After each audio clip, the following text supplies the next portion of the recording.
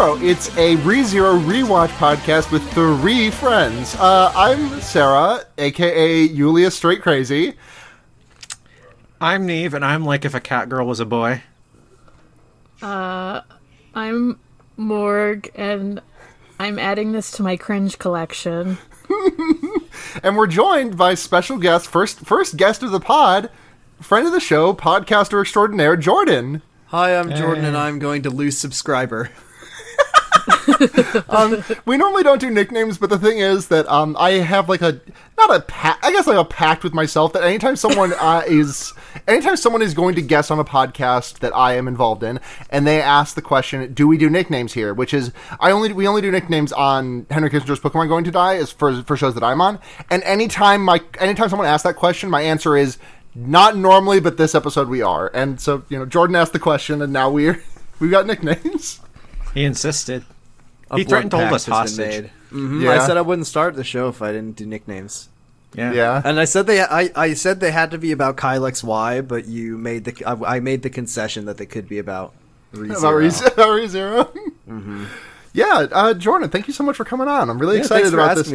You sent me a message a few weeks ago that was like, "Hey, do you want to go on ReZero? Forward ReZero?" And I was like, "Well, fuck yeah, of course, obviously, it's a good show." And I'm like, "Duh, idiot! Of course I do." Baka, and then and then I was like, and then you were like, "What episode do you want to go on?" And then for some reason I said, "I want to go on the episode where Subaru posts cringe." And first of all, you knew exactly the episode I was talking about. Despite how general that statement is. There's one episode where he posts more cringe. And then I told my brother, Sam, friend of the show, who got me into ReZero, I said, I'm going on the one where Subaru posts cringe. And then he said, "Why in the world would you want to watch that one again?" It's a good episode. Why would you put yourself through that again? So I also watched this episode twice. I often only watch the episodes once because I have bad time management skills. And boy howdy, it was hard to get through it the first time. Yeah, like knowing what's going to happen in this episode does not make it any less horrendous and terrible to watch. No. Yep. But man, we should get into it. So first of all, I just want to say at the start, thank you very much to Morg for taking on the unenviable task of taking the kind of notes that I tend to take, which is just the order of events notes, which I get extremely meticulous about. And thank you very much, Morg, for taking that off my plate this week. I will put this weight of the world back upon my shoulders for the next episode. Thanks, Morg. You don't have to. I mean, it's one of those things where I'm like, I just kind of vibe on my other podcasts, and we help each other, figure out, what order of events shit is. But right. I guess also this is probably, too much behind the curtain that'll get cut, but also it's I want to get, as a new person, you are the lead, you are the person that I last want, taking these notes, I guess. Not to say that I don't want you to take them, I just, since you are the new person that we are hoisting this show upon, it's more often than not, I will want to... correct me if I'm wrong, Morg, you don't know what happens after this correct. Stuff, correct? And I didn't look ahead this time, so I'm just in a lot of pain. Okay, I just need to make sure I don't want to accidentally ruin your ReZero experience by being like, oh, and then this is the week where Subaru dies. Oh wow! It's funny. It's funny. Spoiler. It's funny that you say that. This is the 3rd episode in a row that we have done that does not have a suit. Well, I mean 4th actually, because he doesn't die in Memory Snow either. Yeah. I wish he did.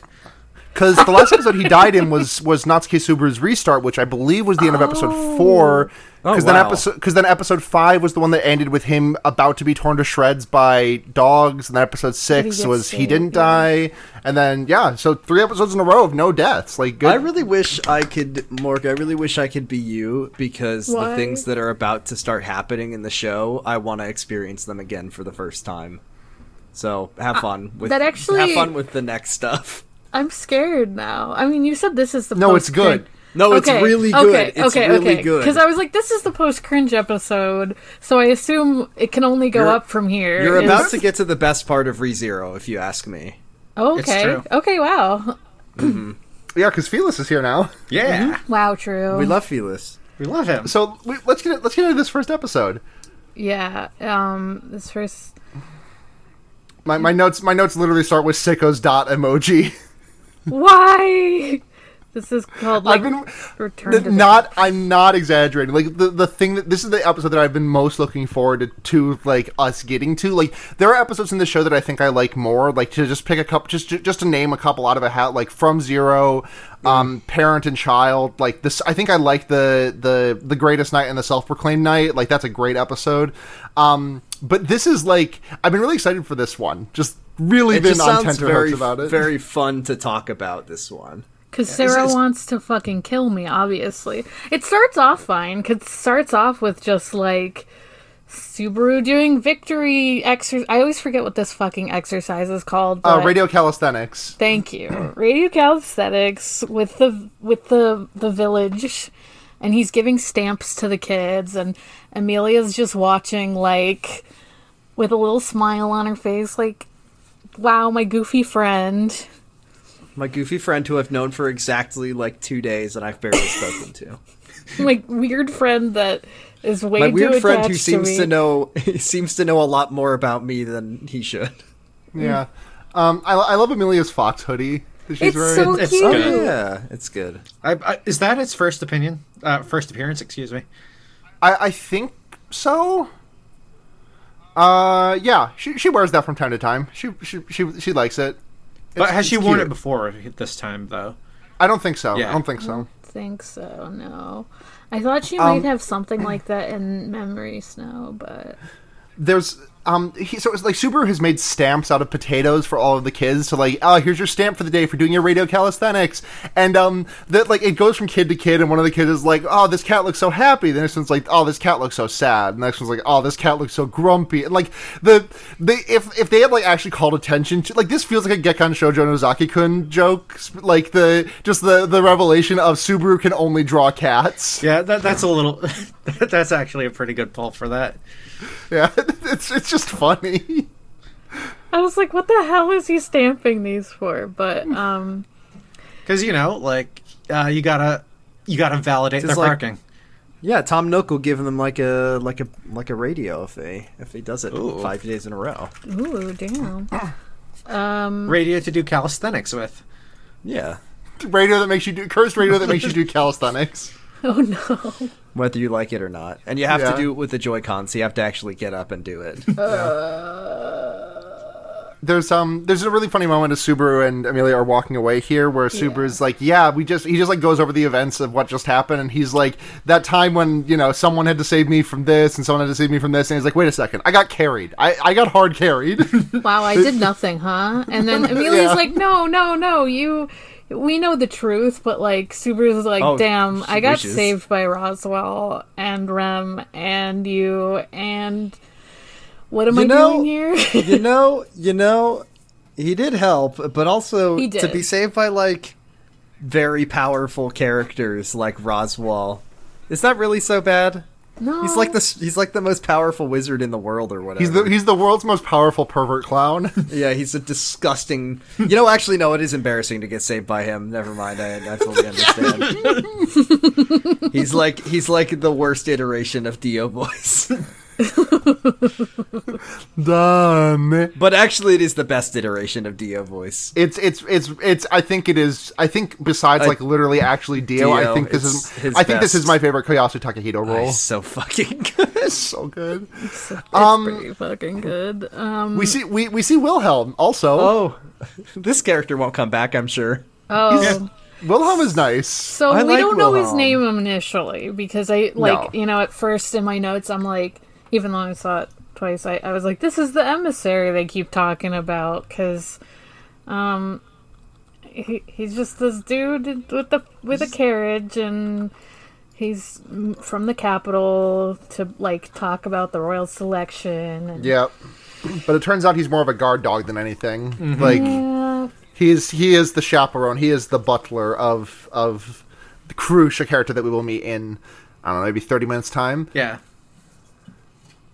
We get the OP again. It's still the first one, which I was surprised by. I thought that was going to be changed by now, but I don't know. I like it. Yeah, I'll keep drinking that garbage. Yeah, still all right. Hook it to my veins. Yeah. Subaru like insist he won't do anything fucking stupid while there's an he wishes. Here. He's eating a big bite of cereal and saying, "I will not post cringe today. I will not be stupid in this episode. I will not be extremely dumb in this episode." Is there a single episode where he isn't extremely dumb at one point or another?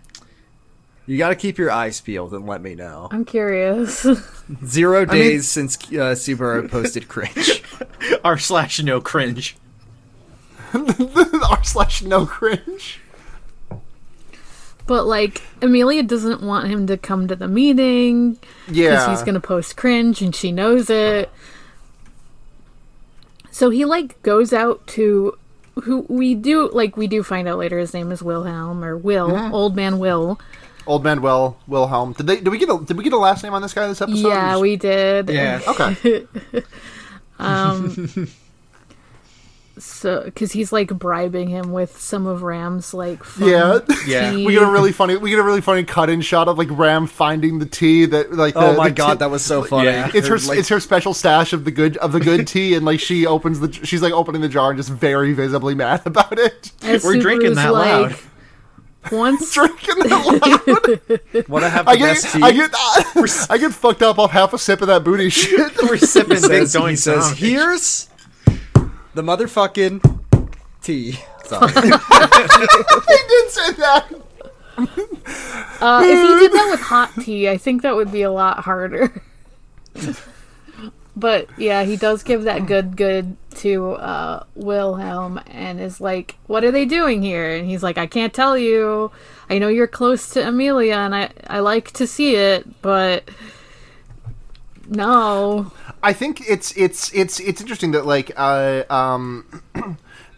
think like this there's some really good seeding I think in this episode for the events that happen in the back half of it, where it's like we see a lot of both like Subaru's like blatant not only Subaru's like unawareness of the customs of the world that he is in, but like blatant disregard and like adhering to them. Like he can't follow directions. He literally can't follow the simplest instruction. Wilhelm is like, "Hey, are you sure you should be talking about like that to someone who might be the future queen of Lugnica?" And Subaru just like doesn't really respond to it. He just like kind of he butts up against like the structure of this world, but he manages to skirt around it by just being like, "Oh, but didn't you think your wife was epic?" And Wilhelm was like, "Yes, my wife was very epic, actually." I did have an epic wife. How did you figure that out so soon? How could you tell? How could you tell that my wife was epic? Did you go to my wiki page? Because you're epic.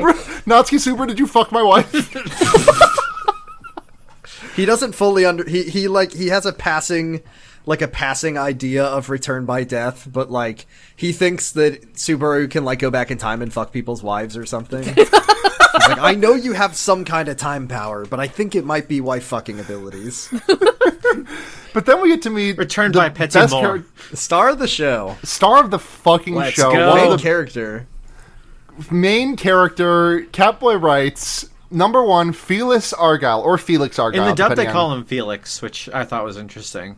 Yeah, in the subtitles, they call him Felix, too. I just adhere to Felix because, Apparently, in the Japanese, it would translate to Felix because it's like Ferikusu. Interesting, because I feel like I remember reading that he was referred to as Felix in the light novel. Let me. So there's a couple, the subtitle went back and forth. Like I saw it as Felix and Felix. It seems kind of inconsistent. Yeah, it's you can see Felix or Ferris or well, I mean that would be pronounced Ferris the way that it's no Ferris, Felix, Ferris or Felix. God, Felix Bueller's Day Off.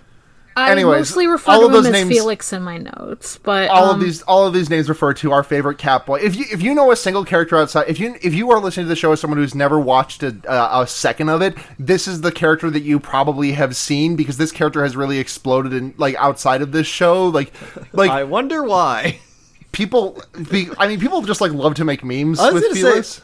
I was gonna say the first characters I saw like was just countless countless figurines of Rem and Ram. Yeah, like definitely the maids in terms of like content or like act. But like if you like Felis has escaped the like no one is making memes about like going to school and using a picture of Rem or something. But like there's a couple of Felis pictures that I've seen used in memes about like just completely arbitrary shit. I will say that when I first saw Felix on this show, I said, "Oh, from this one." Oh, that's this guy. That's this one. That's him. That's him. Pointing at my screen. Him. There he is. So he's a nice little cat boy who is wearing a dress. The world's first non-racist femboy cat boy. Finally, they've invented it. They finally bred the racism out of them. Mm-hmm. Yeah, it was after decades of selective breeding. They finally made one that wasn't that didn't at least have fascist sympathies. Yeah. So though. Well. If you take a look at who he's sworn himself to, a couple more generations, and we'll get the one that we'll get the cat. Felis is a really promising step that shows us that we're nearly to the end of this project. We're so close. Well, is she a fascist? I mean, she's got a little hat that she wears, and that's good. You can't be fascist if you're a girl boss. Would a fascist wear a cool little hat? I think Krush is a great character, and I do like Krush a lot. Like, she's not in my top 5, but like definitely a top 10er for me. Krush is definitely, of the 5 Royal Selection candidates, definitely the most like authoritarian one, but not my least favorite. No, not my least favorite either. I was gonna say like. Oh, you just hate Felt that much, huh, Morg? Yeah. That's who I'm we all hate Felt so much. Felt is definitely the one, the standout problematic character. Yeah, she's got no respect for the decorum. 5. Yeah, she doesn't care about the nobility, and that's what really matters. Yeah. Yeah, the message in the Discord where I'm like, Felt for president. That was nothing. That was your alter ego count as Bucci Flagrante. Yeah, of course. So, okay. So I do want to check in with the dub watch here. Hashtag dub watch. Yep. Thus far, we've had for new dub voices, we've had Wilhelm and Felis. Wilhelm is fine, just generic like dub old man voice. Felis's voice in the dub is awesome because it is absolutely ridiculous. Like he's going like way well. I don't think it's a man voicing him, but like his voice is going like way over the top. Like it brings that sort of like very like squeaky sort of like chibi like anime character energy that you don't get in English language versions very often, which and like he does all the nyas and stuff, like it's still like even though it's English, it's still like wedged in there, and I just thought that was nice. I did some clicking over to Felix's Japanese voice actress who has some good standout roles. Toru from Fruits Basket and Hanyu from Higurashi, apparently. Jordan, I'm shoving you out of the way in the middle of the segment to let you know that she did in fact voice Chie Satonaka in Persona 4. I was just getting to Chie Satonaka as well. Who the hell is Hanyu? She voices a Higurashi character? Hold on, I need to Google who this is. Like that's not a character I can talk about yet. Okay, is that like one of the fake characters from the bonus content? No, it's a real character who's in the original 8 chapters. Yeah. You know what's strange is that Persona is one of the only series that I've ever played where I choose the dub over the sub, and I couldn't possibly tell you why, so I've never heard her do the voice of Chie. I've only ever played that game in English. Yeah, I've only ever heard, what the hell was her name? I used to know this off the top of my head. I think it's from Golden onwards, I think it's Erin Fitzgerald. Yeah. And then Tracy Rooney, the original. Yeah, who wasn't really like a voice actor in that sense, so... No. I did like her better, even though she sounded a little bit 40 years old, but... Aha! Is this our chance? Yeah, but I don't know, I liked her take on the character better, so... Yeah. Anyway. What happens next? So next Subaru's like, please, you gotta take me along. I need to help you win. I'm your epic guy. I'm your special, your number one boy. I'm your special birthday boy. I'm your special birthday boy. It's my birthday. You gotta take me to the Capitol. He doesn't know what day it is, and like he doesn't know that. So it's just every day could be his birthday. So it's true. You never know. Does he know? I mean, he knows how to kind of read it, like their language. But, like, did he learn They could have a different calendar. Calendar? Yeah, I was he like, doesn't did know what his fucking birthday is. You know, in a sense, returning by death is a birth. So... Yeah, every time he dies, he's like, it's my birthday. It resets his birthday counter. It's literally just doing Happy Death Day movie. It's like Sifu. Every time he dies, he ages 1 year, but not really. But like his age count goes up. Did anyone besides me see the movie Happy Death Day? I'm just curious. No. Are you familiar with it, at least from the advertising, where it was just like they just did the whole thing was like her alarm was into club and because you know it's your birthday because we're gonna party like it's your birthday because it's her birthday in the movie. But the thing is, that is not her alarm clock in the movie. Like that is not. I don't think that song's even in that movie, and it makes me so fucking mad because it's such a good thing that they just put in the trailer and then completely ditched. Yeah. Anyways, haven't seen the movie. movie. I get mad about a horror movie that I like overall. Well, Roswell, Amelia's pretty steadfast about not wanting him to go to the Capitol. Roswell extremely is like, yes, he should be able to come. You should absolutely go to the Capitol, and you should absolutely post cringe. I will not explain why I want you to do this. Actually, doesn't Roswell Rem says, I think we should fuck around and find out. He should post some cringe. Doesn't Rem suggest going first? Yeah, she does, and then Roswell backs him up. Backs her up. He's like, yeah, let's do this shit. Because Rem's less, she's less fucking simpy, but she's still trying to help Subaru out in this episode. And then Roswell's like, yes, he should go and say thanks to the people at the Capitol, but also get healed because his magic gate is still all fucked up from the battle. He cast one spell and his tummy hurts so bad that he's going to need extensive surgery to fix it. Wow mood. It's the one post that's like, I'm writing a story about a woman whose tummy hurts at work, but she is being about a woman whose tummy hurts at work, and the reply is like, is she being so brave about it? And the LP responds, no, she dies. It's the guy from I Think You Should Leave who's so horny that he's just his stomach hurts. Yes! And they think that if he goes to, he'll find a guy with some magazines in the trunk of his car if they go to the Capitol. Ding, we got this. So you think we should leave reference. That's why he wanted to talk to Wilhelm in the first place. He was like, that carriage looks like it carries pornography. He has the hunk if you're horny. Sticking Subaru's just like, I'm so horny. Just stomach hurts. Just pushing into the back of your ground dragon's head, like Mario hitting Yoshi to make the tongue come out. And then it just does I don't think Mario usually hits Yoshi to make the tongue come out. In the original game, if you watch the sprite very closely, in Super Mario World, if you watch the sprite closely, Mario fully fucking punches Yoshi in the back of the head. Piece of shit. Just Subaru rolls up to the. All I can envision if you using a ground dragon to honk is you press press the heel of your palm to the back of its head, to the back of its neck, and it just opens its mouth, and you just hear the fucking Vanga buzz bah! Or it's like that video of the lady in the kaiju suit where the kaiju. That video is so fucking cute. Such a good video. I'm not sure I've seen that video. It's fantastic. It's pretty good. Everyone's in agreement. Subaru should go to the Capitol and he should just stay in his room. He should do nothing wrong and just be. He should maybe go to a museum or something. He's going They separately. need to put this fucking guy on a leash. I swear to God. Do. I mean, they kind of do immediately after, they're like, okay, he can come. They cut to Amelia holding his hand at the Capitol, and he's, super embarrassed about it, but she's like, no, I don't trust you to not get yourself into trouble.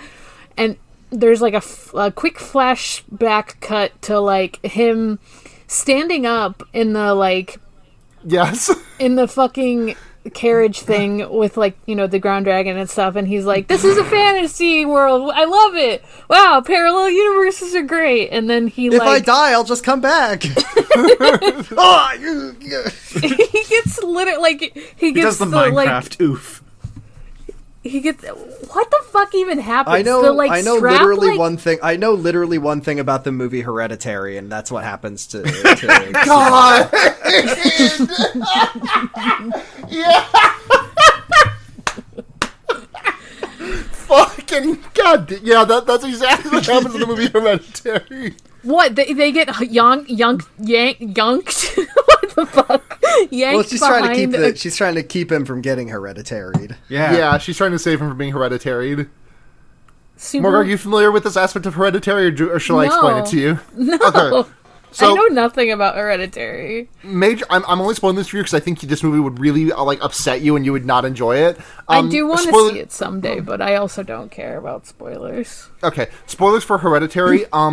For maybe skip to the next 45 seconds or so. So, Morg, you know that kid in the trailers, the kid in the trailers for that movie, the young girl who had that frumpy jacket. So around the 30 to 45 minute movie, that kid starts having an allergy attack, and because she accidentally ate peanuts, and so the younger brother, who's played by one of the Naked Brothers band, has to drive the kid to the hospital, and the kid just cannot breathe, and they stick their head out the window, and the head collides with a telephone pole, and the kid gets decapitated, and the rest of the movie is about that. What the fuck? Yeah, the Naked Brothers Band kid gets decapitated? No, the little girl. It's in the Naked Brothers Band movie. Yeah, that's why that was the series finale of the Naked Brothers Band. Damn, it went in a really weird direction. The Headless Brothers Band. Naked Brother Band. Oh my god. Fuck. Hey, remember so Subaru gets his head do. cut off, is what we're saying. But the classic also, beloved character. Appa guy. Subaru? Steve Jobs. No, it's Appa guy. Just Appa before guy. No. just before we, I think we're jumping ahead a bit to get to Appa guy, aren't we? Well, sorry. I'm sorry. You're right. So I've got the episode pulled up because even though I entrusted the detailed notes to someone else, I'm still just well, I'm gonna pull the episode up. Yeah. Sarah. Yeah, no. I know. The Appa guy fucking shows up because he shows up as hey, how'd you like that free sloppy? First one's free. Now you can pay for it. And he does. He pays Leave us a for good it. review on Google. Leave us please give my Tornado Suck Job a 5-star Yelp review.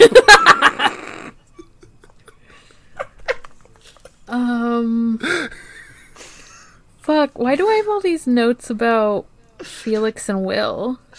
I don't know because there's a brief cutaway scene where Felix and Will are talking. I wasn't sure if this was before they went to the Capitol or not. Yeah, no, this is That's before why that. I was wait, we're ahead, but no, it's because this is kind of a cutaway thing where Felix and Will are just talking, and Felix usually you don't talk to people, you just fucking chop them up. You'd rather chop them up, and this is where we get Will's name.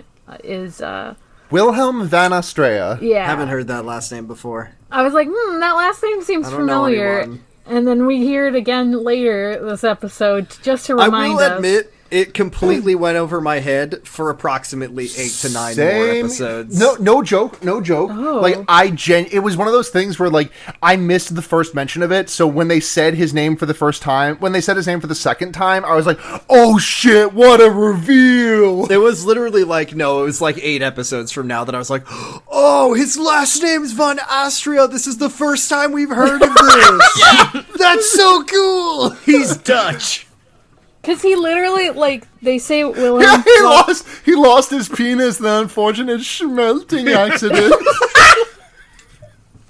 Does he have Holland. A little box that he keeps with him for all of his little skin peelings that he likes to snack on? Oh, no! God, I haven't seen Goldmember in a long time, and I... More like Old Member. Don't think I want to. That movie turns 20 upsettingly soon. Oh, God. Oh God! Do you know that every single actor Goldmember turns 20 this year? Yeah. Did you know that every single member, every person in the Austin Powers cast has died of old age? That's true. so sad. R.I.P. Beyonce Knowles. R.I.P. Beyonce. R.I.P. Seth Green. R.I.P. Seth Green. Hey. R.I.P. Mike Myers. R.I.P. Vern Troyer. Oh no, Vern Troyer did actually die. Yeah, he did. Yeah. Oh, no. Rest in peace, bud.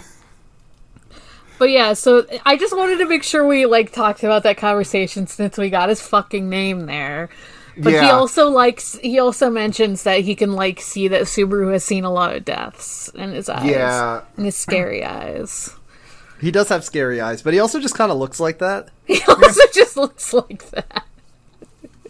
He just looks like he went out shopping for his noodles and his comic books or whatever, and he gave the guy the money at the cash register, and he just had death in his eyes. He had the mood eyes. Yeah.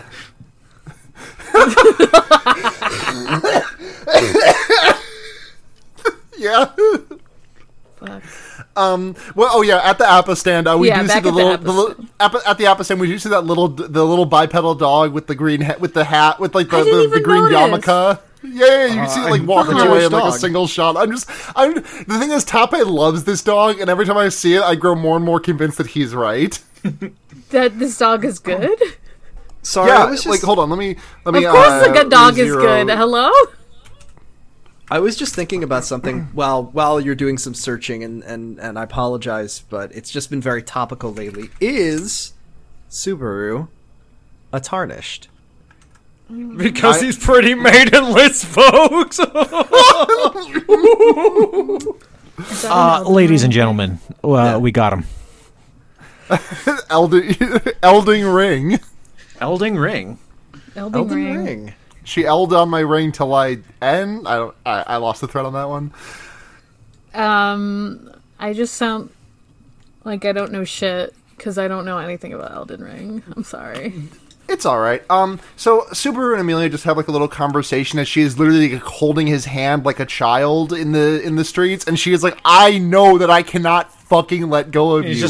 And reminder that the last time they were here, they were literally escorting a lost child back to Subaru is the baby child now. And he has to have his hand held by him. He is the baby. This is not a good relationship dynamic for these two. I think he needs to reassess his life choices. I love all of the extremely palpable friction between them in all these scenes. It feels every single time they have time. No, I know. I also hate it, but in terms of structure, it's just so good because I didn't notice this the first time that I watched this episode, but on subsequent rewatches, I really caught that they don't really have a conversation of theirs that ends naturally. It just feels like tension between them is heightening, and then something causes the conversation to come to an end. Oh, Julius is here. Oh, we Rem and I have to get going. One thing or the other. And I just think it's really nice. Not nice, but good. It's good writing. It's good writing. It's good character relationship building. I think it's important that we see how bad these two are at each other right now. It's yeah. Go ahead. Sorry. I was just gonna say how fucked up their relationship dynamic is, and boy, when they have that conversation at the end of the next episode, and some things get brought up that I remember when I was watching the show for the first time, I was like, Subaru has spent a lot more time with Amelia than Amelia has spent with him. And it kind of makes their relationship really fucked up. And I wonder if it'll ever get explored. And then it got explored in 5 minutes after I thought that. That's pretty good. That you were I'm already putting this together and I didn't even realize I was calling this out. Literally the nice day that they had at the first episode is completely erased. So, the number of actual conversations they have had at this point in the true timeline is none. They've barely spoken. Yeah, it's weird because in a way, Subaru's relationship with her is both is and isn't parasocial. Yeah. Right. It's entirely based on fact, but also did not happen actually. Yeah, it didn't happen. The meaningful moments that these two have shared have not been saved in the timeline. It's been a while since I watched the season 1, but I'm trying to think of what their relationship amounted to. It's he met her in the loot house, and then they went back to the manor, and then she saw him extremely dead or whatever, and then now they're here or something. Yeah. Yeah. we in the true timeline, we do get a couple of you know, there's like she has like a really like heartfelt goodbye for him at the end of the like as he like sets off to save the day at the end of the near the end of the second arc. But like you're totally right. Like you are 100% right. It's kind of like, I mean, we'll talk about this more, I guess, later. But like he just is still putting her on a pedestal, even with like all his. I feel like I don't know. It goes even beyond. Like even though he knows more about her, I guess, than she does about him. I guess. Oh, I mean, don't get me wrong. Subaru's relationship with her is incredibly unhealthy and like bad, regardless of that time traveling thing. Yeah. Like even if she remembered everything, I think it would be like very weird. It would be less weird, I guess, but it's still very. I mean, he's always been like this. It's weird. It's weird, but I also think that like I don't want to sound like I'm in Subaru's corner on this, but I also think it's like really interesting how it's like. Subaru definitely found the wrongest way to do this, but also, like, there's not really... I can't think of, like, a right way to handle this. Like, how can you possibly handle... I guess, but, like, then you're just, like, building the entire, like, relationship on a foundation of untruth. It's literally one of the saddest things about this entire show is that he knows everybody so much better than they ever know him. Yeah. And, like... He has so many meaningful moments and conversations and stuff that didn't happen, but he still it's like that fucking sucks. That really is incredibly painful to think about. So I don't entirely blame him, but I also blame him for being just a real shithead. Yeah. Like I said, do not know what the right solution is here, but Subaru definitely found the wrongest one. Right, he should have stayed in exactly. Bed. I was like, I don't think I would approach it well either, because I don't think there's a good way of doing it, but somehow he feels like he did the worst way. Yeah. Anyways, Subaru, Amelia is growing, like, increasingly short with Subaru as he, like, asks about, like, you know, just trying to, you know, have a conversation about things, and she's like, oh, tell me some more about the royal selection. She's like, Subaru, I told you, we are here to fulfill your promises, to see your friends, and to get yourself healed. That is what you are here for. And she's just being very short with him. And then like I said, the conversation kind of like cut off because they get to the castle, I guess, is where they're going. Well, they're looking for Ryan. Aren't they looking for, like, Reinhard? Yeah, they're looking for Reinhard. Yes. They want to see what happened with Fel. Yeah, because they want to push the point, and, you know, they need their tanks to do that. Yeah, they need someone to hold. They need someone to do hammer down. But while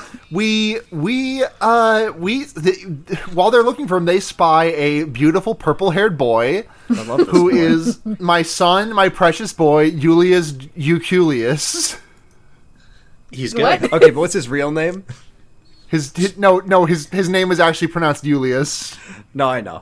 No, not the last name. Fucking Gundam name, Euculius. Euculius. Oh yeah, he didn't say his name in this one, did he? They do when they're talking about him. Yeah, they introduce him as Julius. Yeah, they say Julius. That's weird because like later in the show, he definitely insists that his name is pronounced Julius. Oh. This is the part where I get the maddest at Subaru that I've been in a while, because like Subaru is a person that comes from the real world, and like he's probably seen a movie in his life because he's a big nerd and he doesn't do anything all day and he just hangs out at home. Right. So like Julius goes up to Amelia and he's a knight and she's like a person in the running for the royal selection, and he's like, oh, hello, milady, and he tips his fedora and he kisses her hand, and then fucking Subaru just like, oh, you will die now.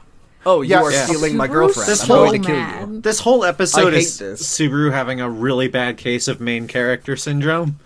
Yes, this is one of the many reasons. Syndrome. Yes, we originally wanted to use Violet Pony's protagonist syndrome as one of the potential openings for this show, but then our close personal friend Gerard Way reached out and asked us if we could, guess the numbers on their band. It's a little underground. Yeah, we're a little indie group. Doing what we can. I believe they're called My Chemical Romance. I think it's Your Chemical Romance. Oh yeah, that's actually I think it's definitely my Chemical. It's actually no. Fucking Simpsons voice.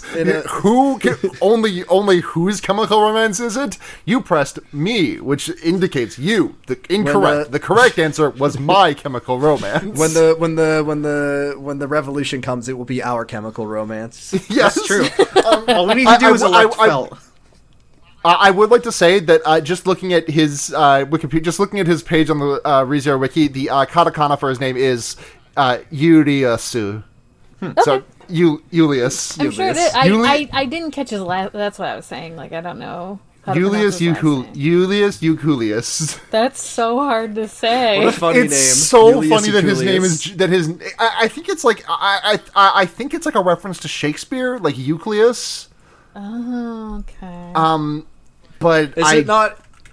Oh, I was thinking it maybe was like a funny number thing or something. It's a reference to former Boston Red Sox first baseman Kevin Euclid.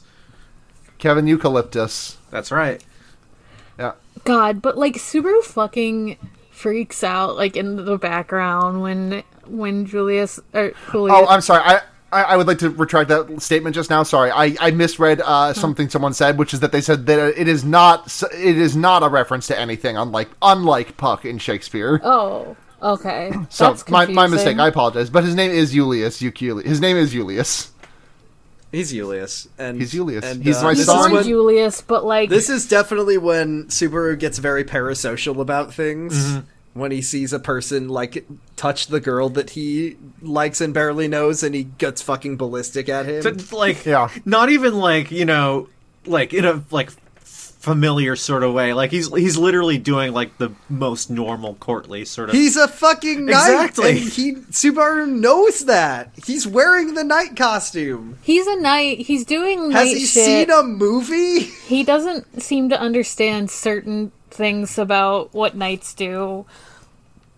And like same, but like I at least know that, But it's like, oh, it's enough that you're touching her. Like, oh, she's my, how could you? Like that's so exceptionally possessive, and it's gross. Julius is like, yo, chill out, dude. I'm sorry, I didn't mean to flex on you. I'm just a vessel. He's shooting Julius a DM that says, "Hey, Amelia is my comfort character. I don't think you should." No. He's the fucking.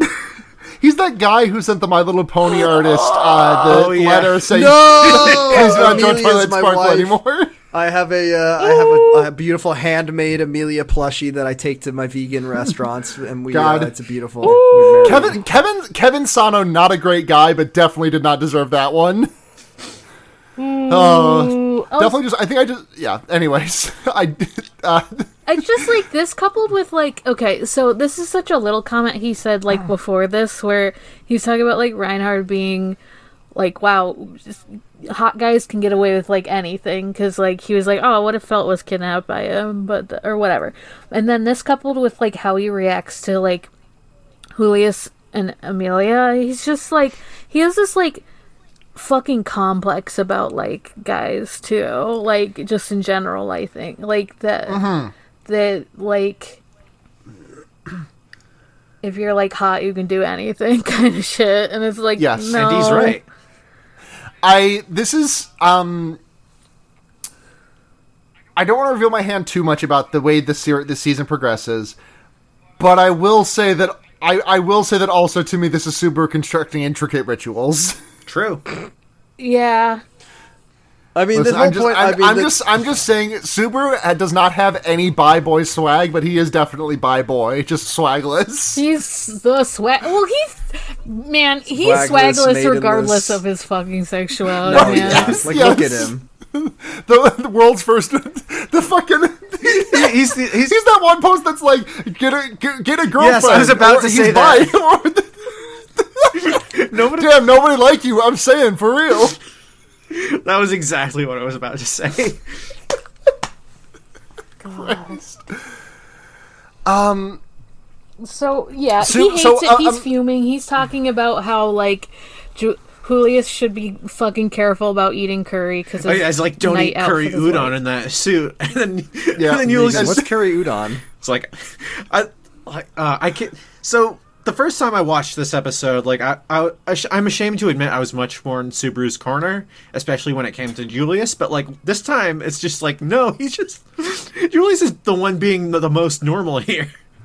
He's literally just Saturday chilling. Don't ask him. He's literally just he just came by and he's just like hi, and then Subaru's like I'm gonna fucking gut you and I'm gonna rip your head off. No, and honestly, I like Neve, like I also like when this first happened, I was like, oh, does Julius like I didn't really click the fact that he was just doing night shit for some reason. So I was like, oh, he's like maybe likes Amelia or something, but like still Subaru is blowing this way out of proportion. Right. I mean, to like obviously the extremely possessive way Subaru reacts is not good, no matter what. No. But at the same time, I think that I would not immediately like clock Julius as a knight in Subaru's shoes, and just like you see a guy who is not a knight, you do not know whether this man is a knight or not, and you see him walking up to this woman and getting down on one knee and going all like schmaltzy, like this looks like a schmaltzy romantic gesture. You do not know Julius is a knight. This guy walks up and kisses your girl's hand. I can't believe you What just do said do? that Natsuki Subaru is completely 100% valid for listen. Check the tape. He never did anything. I can't believe that you are. When I said I want to be on the episode where Natsuki Subaru posts cringe, you said he never does that. He's never done. He's never done posted this. Really cool, cringe in and his he's life. never made a mistake. He's cool, and I see myself in him, and I think he's very admirable. He's cool. He's hot like the frozen sun. Yeah. Oh my god! He's young and fast. He's the chosen one. I like He's that. American Dragon I Jake like Long. that. Yeah, well, Wow, I'm okay. I'm certainly not bragging about it. Because, like, I think it's funny that it comes at this point in the season of, like, I mean, we're all aware that Subaru is kind of like a shit in a way. Yeah. Like, he's just kind of annoying and kind of a weirdo. But, like, at least for the first big chunk of the show, he's just basically nonstop RBD all the time. Right. And it's just, like, you have a lot of sympathy for him, and he's just trying to, like, work his way through a problem, and but we have not seen this man turn into a paste in like in like almost 100 minutes of runtime, and so the sympathy well's running dry. Exactly. So now he's like post like the trauma is momentarily over. He just has the time to be himself, and then you get to see the himself that he is kind of sucks. Yes. And that's good because it gives him a point to grow later. I mean, not to spoil character. I'm sorry, Morgan. You don't say. Sorry, Morgan. There's character development.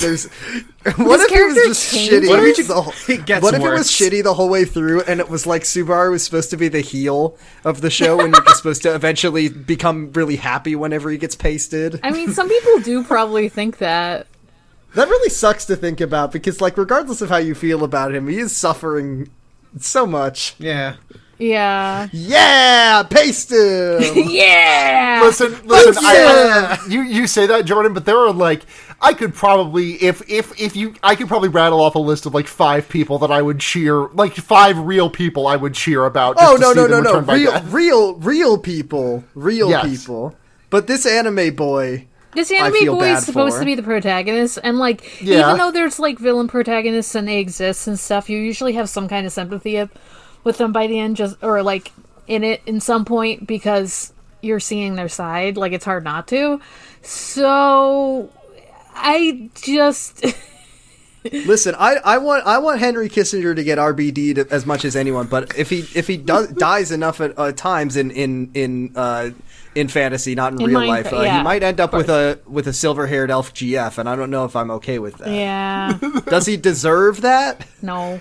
I mean, the thing is, Henry Kissinger isn't. I can tell, just like Henry Kissinger is an exceptionally racist man, no matter what dimension he's in. So if he was transported to an alternate dimension, he would just immediately like he would adapt to the racism of the environment around him. You're so right. God, there is some spoiler shit I want to say about this right now so bad, but I won't.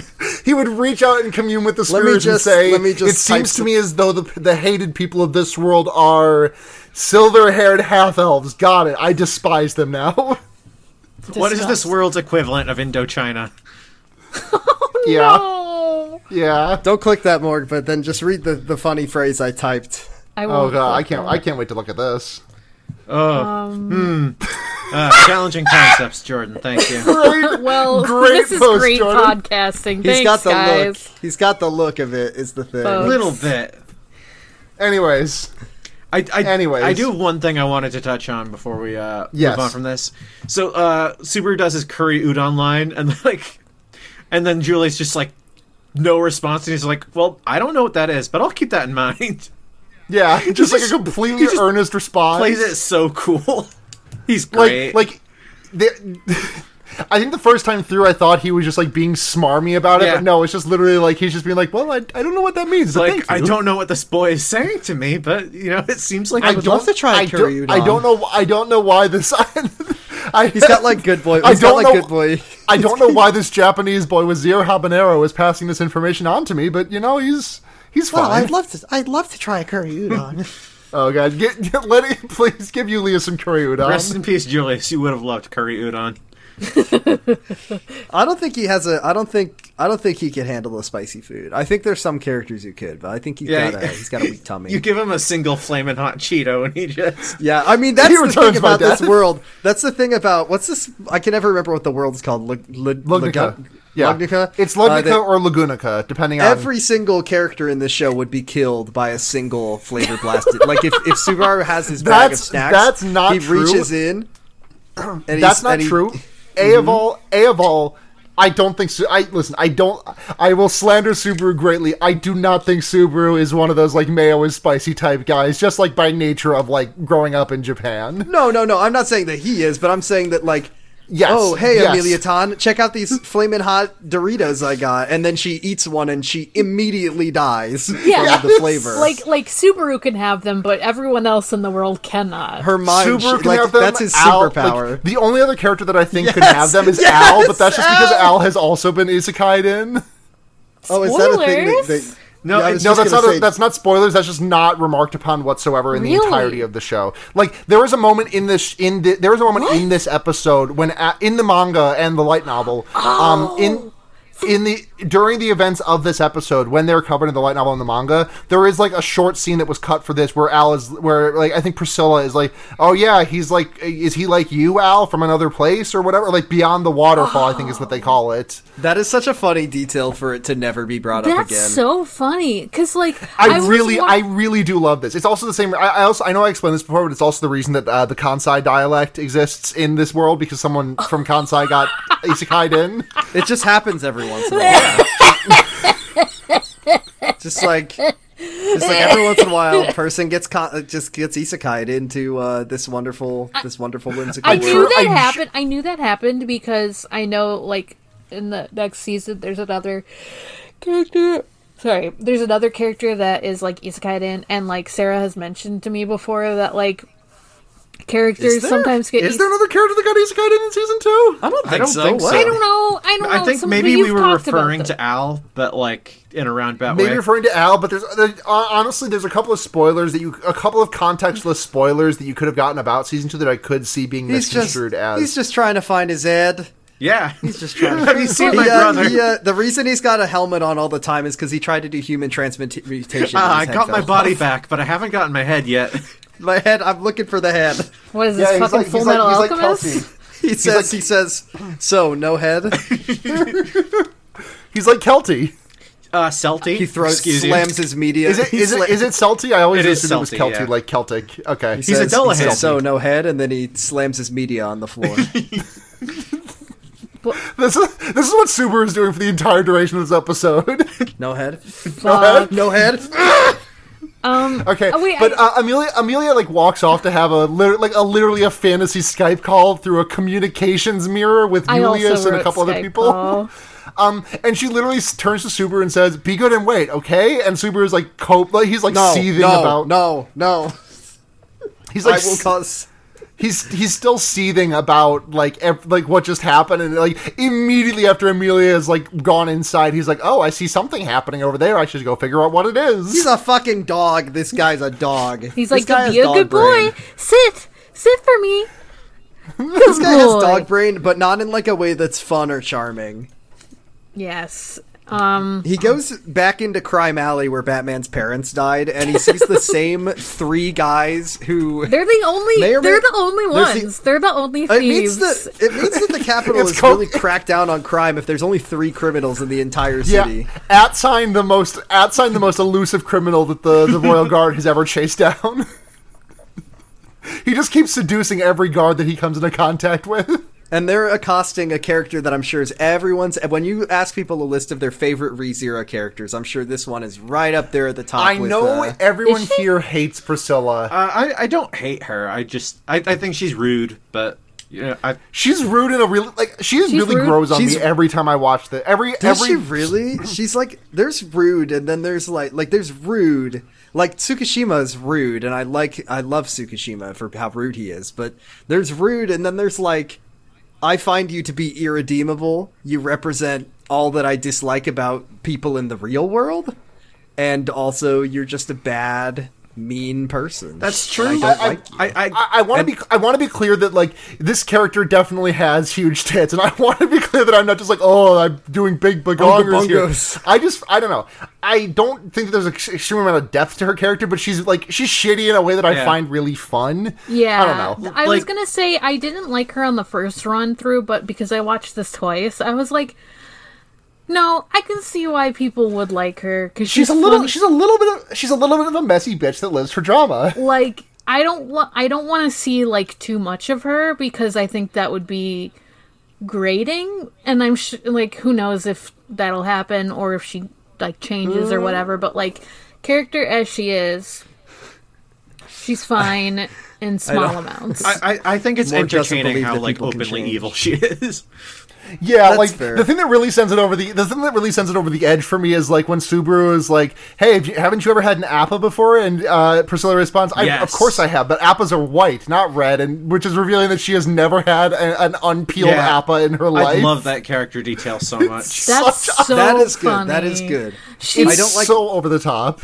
She's so fucking spoiled, and it's very funny. Yes. She says it multiple times in the episode. The world is structured in a way that I will win. I was she also has main character syndrome.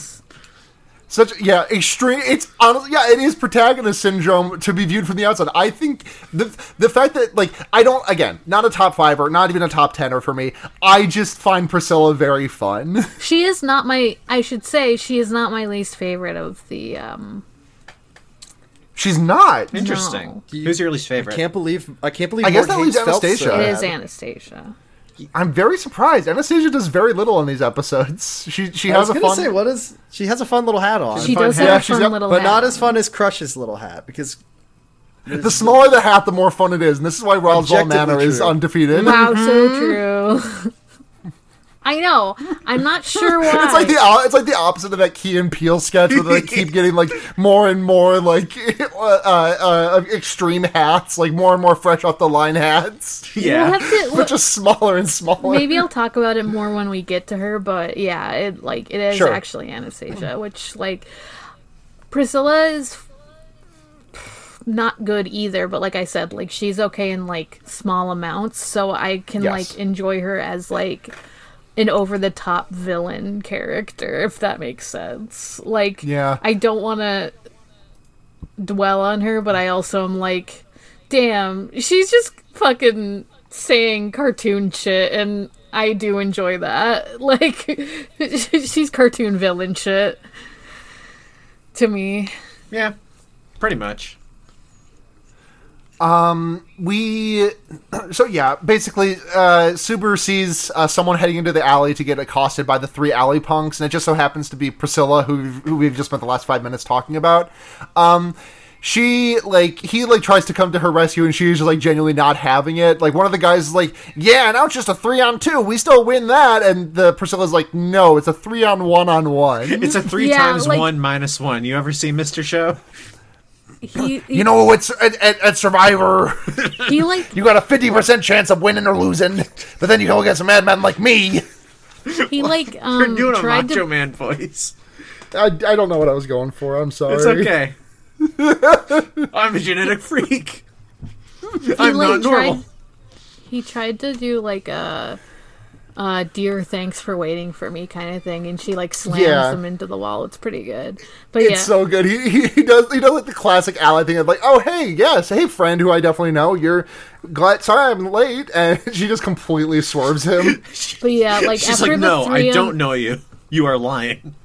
After the 3-on-1-on-1 thing, like Rom shows up, and because Rom's like this big dude, he like scares away the alley punks, and Subaru, is like, thanks, I don't think we could have done this alone. And like Priscilla, who we still don't know the name of actually, but she's like, I could have fucking done that by myself, actually. And then Subaru like mimics her and is like, oh, I'm so strong. Yeah. His he continues to be like weirdly good at doing girl impressions. Yeah. Yeah. I'm glad Rom is here. I like to see Rom. I love to see Rom. Good old Rom. But he's just chilling. He is missing Felt though, and he didn't know what happened to her.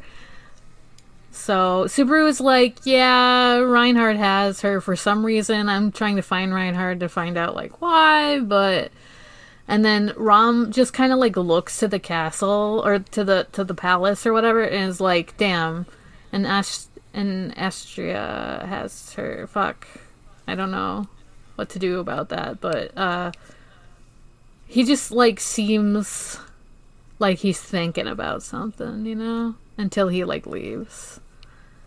Yeah, he's like, oh, had to be a Van Astrea, huh? Van Astrea, yeah. I keep saying Astrea, like his last name's just Astrea. No, I think he did say Astrea. You're right. I wrote the direct quote in my notes. Actually, you're right. Sweet. And I'm asking myself at this question. Okay, so we have had Wilhelm reference his wife. Do we think Rom knew Reinhardt's wife? Oh, I think he knew her all right. Or not Reinhardt, Wilhelm. Sorry, Wilhelm. I think he knew her very, very well. Reinhardt's fucking gay. Rom fucked that old woman? Oh, you know it. Wait, actually, I'm thinking back to some stuff later.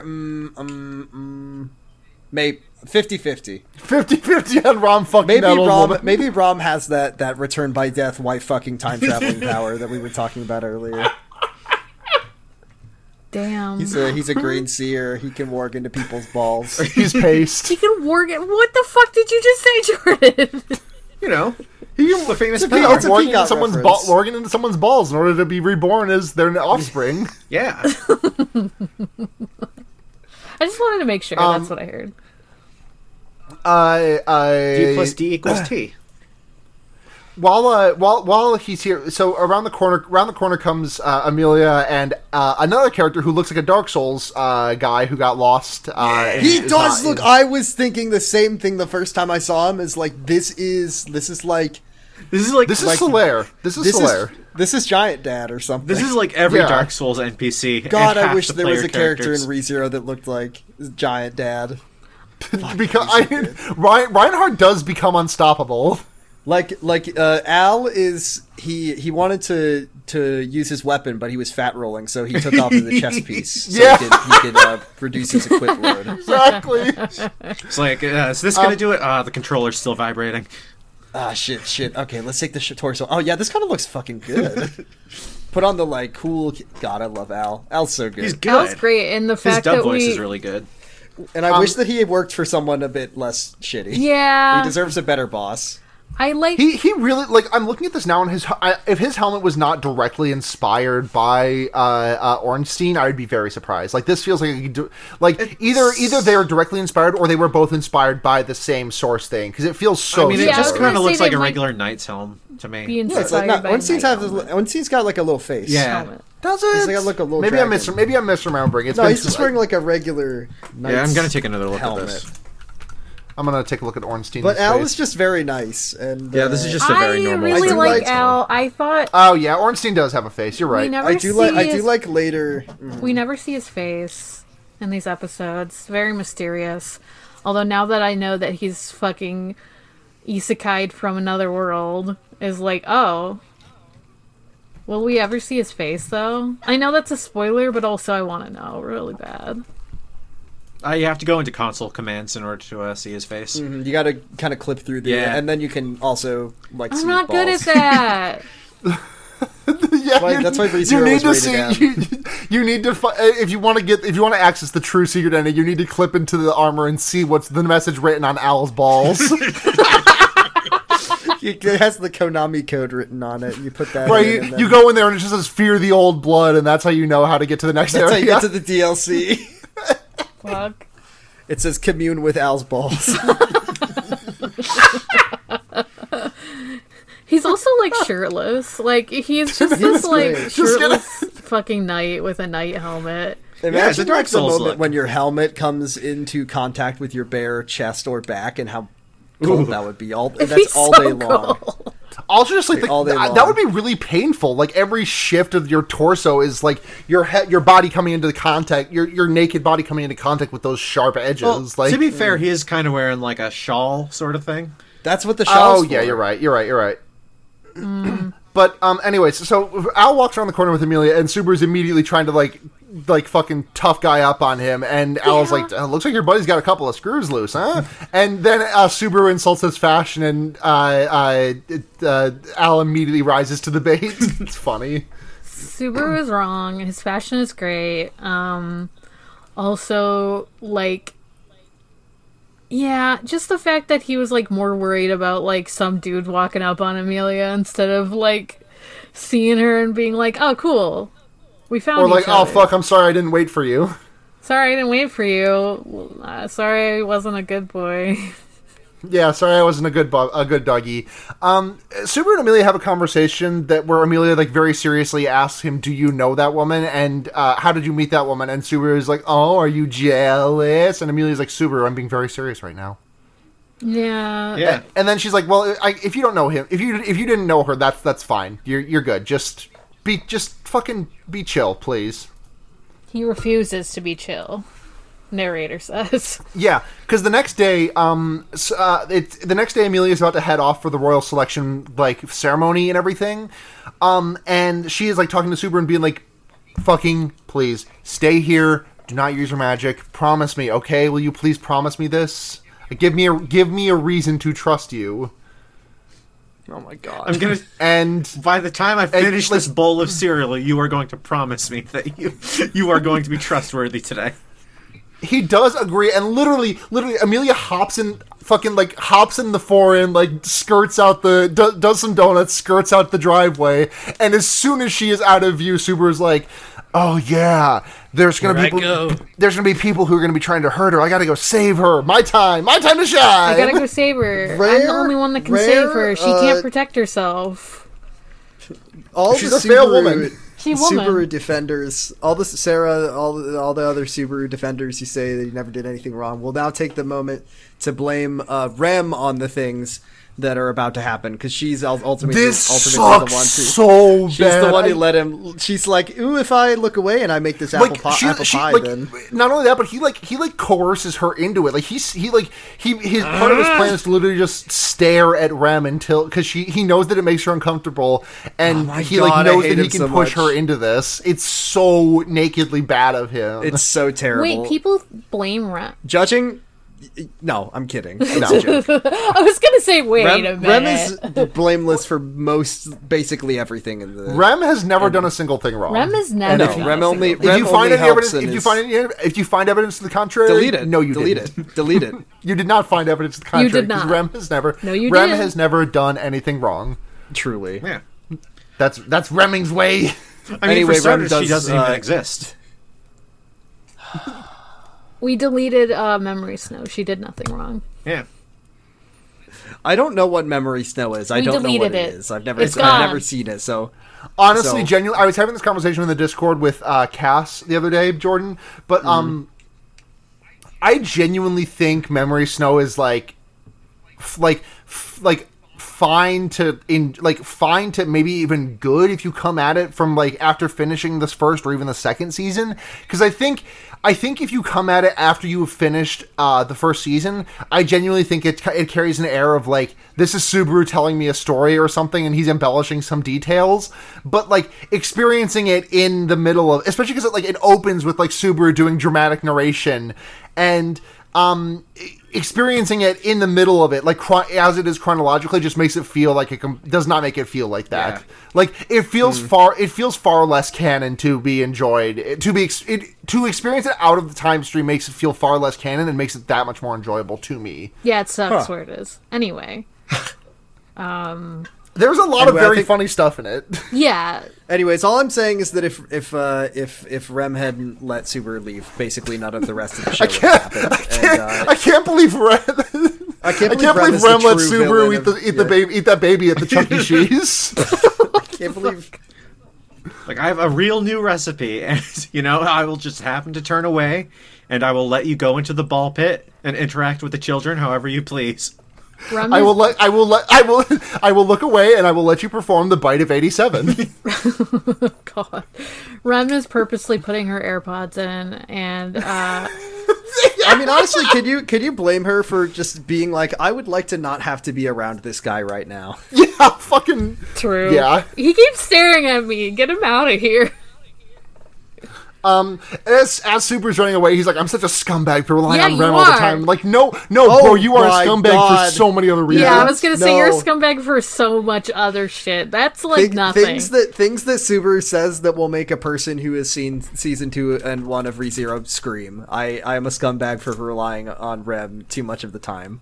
Natsuki Subaru, you are a fucking dead kiddo. I'm going to kill you. I'm going to kill you. And then you're going to come back, and then I'm going to kill you again and again and again and again. Fuck you.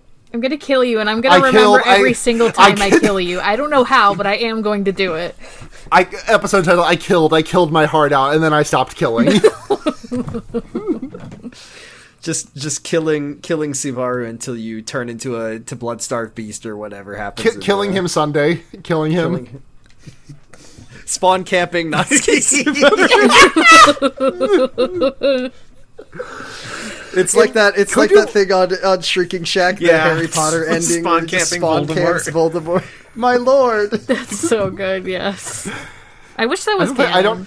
I don't think you could spawn camp Subaru because you would have to know exactly when the save point is being manufactured and be ready to just plug him in the head. We'll talk about that when off conversation spoilies. Off air. Off air. So Subaru fucking runs and he's like, how do I get to the castle? I'm gonna hitch a ride. And he puts his thumb out like a hitchhiker. And immediately the mascot for BadDragon.com skids to a halt in front of him with an extremely this carriage that this dragon is pulling looks like the fucking. Remember that scene in the later third of Full Metal Alchemist Brotherhood when Ed and I think Darius and Heinkel are being chased by some Amestrian guys, and Ed just transfigures the car, he transmutes the car into something else, into a cooler looking car. It looks like Ed just transmuted this carriage into a cooler looking carriage. Oh my god! Guess whose carriage it is? You get one guess. It's fucking Priscilla's. It's Priscilla's. If all the red was not a dead enough giveaway. Oh, yeah. I guess we didn't say it was red. That probably helps. If you. She's red. The dragon's red. The card is red. She's red with it. Red. The hat is red. She's red. She's red. But so this is where that scene, earlier when I mentioned the scene of where Al talks about being from beyond the waterfall. This is the scene when that would come up when they're riding to the royal selection. But yeah, we already covered that. That would have been funny, and I feel like it would give a lot of people who only are watching the anime a heart attack. They'd be like, "What the." Right. It's these episodes were already these episodes came to 52 minutes total across the two of them, which is that's a long time for two that's episodes. That's on average 26 minutes per episode, which is that's it is so rare for an episode of anime to crest even 25 minutes, and even later ReZero episodes get to 29 minutes. I think one of them crosses the 30-minute threshold even, which is unreal considering the airing block that these go in. You know, sometimes when an episode is important, it'll just go through the credits. It's like the ReZero episode is still playing as the next show starts in like picture-in-picture. It's just like, okay, really, we gotta get that last minute in there. It's important.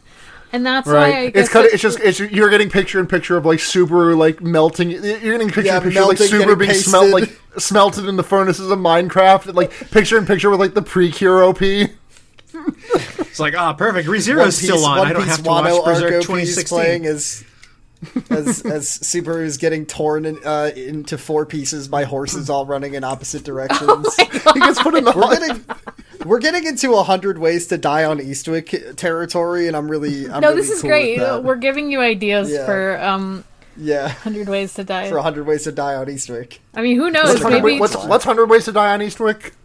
It's on Kyle XY, the fanfic we're reading. The writer of the fanfic said that he wrote a thing where Kyle seemingly exploded in a fusion reactor explosion, and then in the next chapter he said, "No, Kyle didn't die in a fusion reactor explosion. That would be even dumber than the way he died. Matt Dallas died on the show Eastwick." But we couldn't figure out how he died on the show Eastwick, so now every episode we speculate on what could have possibly killed Matt Dallas on Eastwick, and the only rule is that it has to be cooler than dying in a nuclear fusion reactor explosion. So that's a pretty hard one to top. Yeah, it's a very funny segment. It's a very funny segment, and like it's literally something I look forward to every single week. Well, you get to that, and then you have to read the 100 awful fanfic. Yeah, can we steal that one, Jordan? Can we steal that and do 100 Ways to Die in Lugnica? Please. And just come up with ways of death that are either more cool or more distressing than whatever Subaru has most recently experienced. Yes, take it. I mean, ask Sam also, but take it. You have my blessing to steal our bit because it's so funny and we only have a few weeks of Kyle XY left. You won't make it to 100. We're not going to be able to ask Sam until he guests on the show. So yeah, we do not talk to Sam in any capacity other than when... You never speak to Sam. You haven't blocked, actually. Never. This entire scene, I'm fucking tearing my hair out because it's like it's Subaru basically rolling up to the Royal Selection in like. He's rolling up to the Royal Selection with Priscilla and Al, and she's like, "Oh yes, this little boy can come with me. He's my APA handler. He's a funny clown. He's my silly little guy." She literally says like, "You should come with me to the Royal Selection. The look on Amelia's face will be epic. It'll be funny. It'll be good." Also, he plays as like her APA handler because he like threw her the APA before that with like the skin on it still, and so like she just rolled with that for some reason, and she also calls him an idiot, which is good because he is correct. Priscilla is right sometimes. Priscilla has moments. They go into like the Royal Selection chamber, I guess, and like Subaru already the dumbest motherfucker alive for not understanding what was going on in all of this, like just thinking benevolent that everyone's actions are benevolently motivated, but also like the doors open and there's like a 5-second or so amount of time that he's staring at Amelia's back, and like he does not clock that it is Amelia until she turns around and looks at him and is like, "Subaru, what the fuck are you doing here?"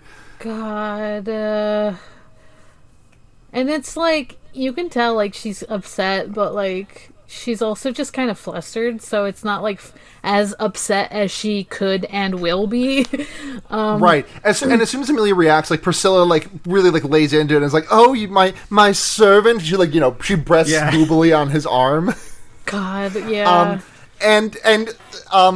She and Priscilla and Amelia have like a small like argument, I guess, about who's that Subaru really is, but she very quickly like relents and lets Subaru go back to Amelia because the damage has already been done of having did I jump ahead? No, I was just gonna say mostly because Roswell was like, "Sorry, my fucking servant was in your way," and then like she lets him and also like she's already done the damage of like being like, "Oh wow, this guy who's been like very clearly by this person's side all the time, but he's walking in with another woman. That's weird."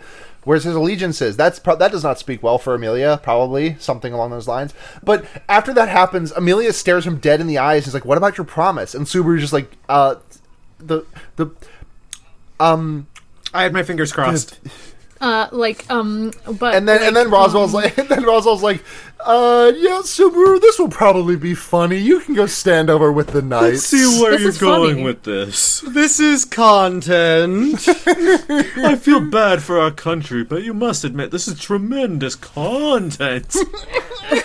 Can't wait to see this one on Twitter. Thank God for the Daily Show to keep our spirits light in this tumultuous time. And he's orange. I can't wait for Natsuki And he's Subaru. That's an awfully hot coffee pot, darling. Have you seen the P-tape?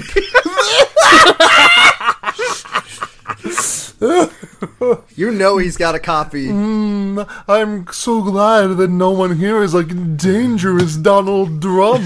Do you think that he keeps the P-tape in Beatrice's library?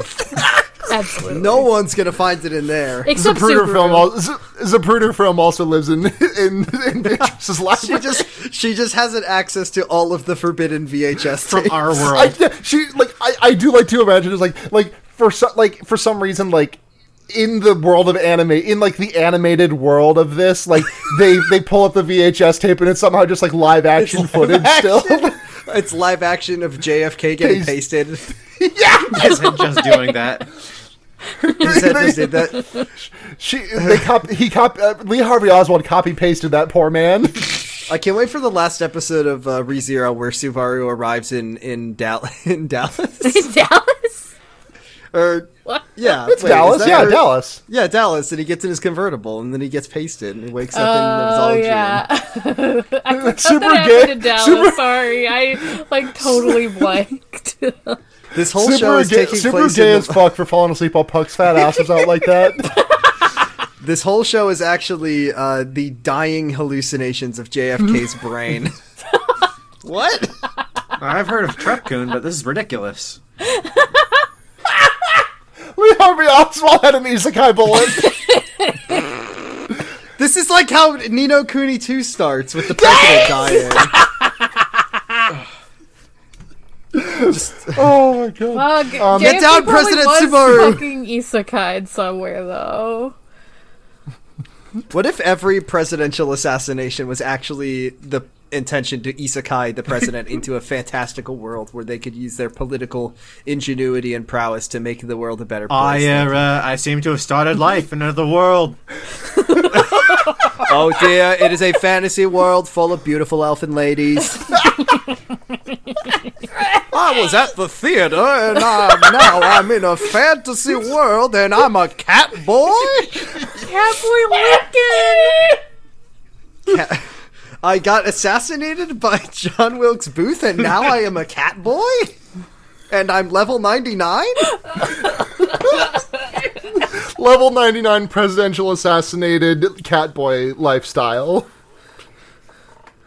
That was just word salad. That's okay. That was nothing. Reincarnated as a Associating. slime after I was assassinated in a train station by Charles Guiteau and my name is William McKinley? Wrong one. Other one. Different one. I don't remember that guy's name.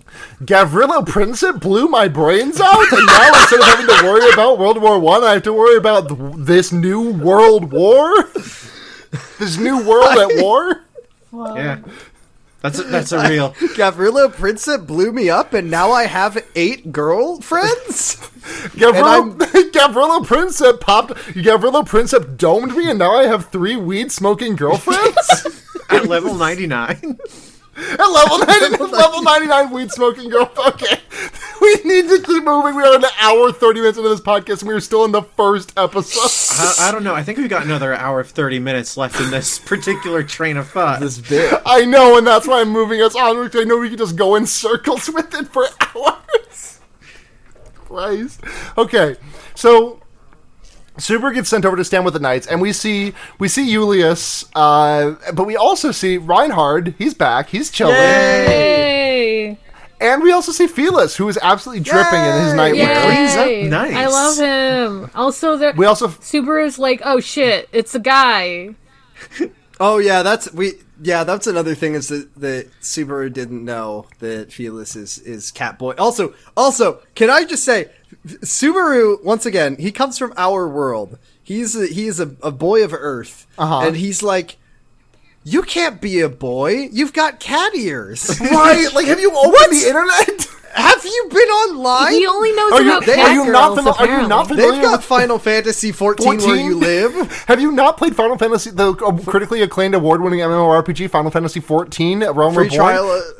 Have you not played up until the end of the Heavensward expansion and met the beautiful Catboy of Grahatia? Jordan, have you met Grahatia yet? Oh, of course I've met Grahatia. My beloved son, my beautiful Catboy husband, boy son. He's only met Y'shtola. He doesn't know about Grahatia. He didn't do the Crystal Tower. Maybe he got isekai'd before FF14 became good. Yeah. He was isekai'd playing 1.0. Oh man. I would hate to be isekai'd into that. Poor Subaru. Yeah, maybe that's why he's the way he is. My notes just say, I think Reinhardt says, despite appearances, he is male, and my response to that is just good for him. Yeah. Felix says you're on the wrong side of history, Subaru.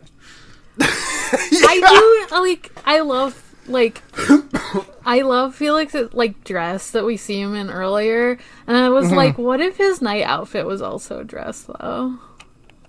Like a battle dress, yeah. like a battle dress, like Saber in Fate has a little bit. Yeah, like that esports dress. Would be epic. That'd be sick. But I do like his night outfit because it has a fun cape. But yeah. I really like the dress that he was in. He pulls off whatever he's wearing is the thing. Right, exactly. True. I love Felix so Felix is so good. I love him, and I love that he's apparently a strong magic water user and healer because he's the one who was going to heal. He's the one who's going to heal Subaru's gate. Yeah, I like how in this series some of the most powerful people in the whole world are just nice. Yeah, they're just nice. Reinhardt is just nice. Felix is just nice. Those are the two main ones. Yeah. Everyone else is something. Everyone else is either not powerful or sucks an egg. Yeah. I like Roswell, but he does suck an egg, and he likes it too. He sucks the stinky eggs on purpose. Stinky egg. Where's my stinky egg? What if Roswell said Yugi boy? Yugi boy. That is literally what he sounds Yugi like. Boy. I swear to God, we said that in the episode. We did.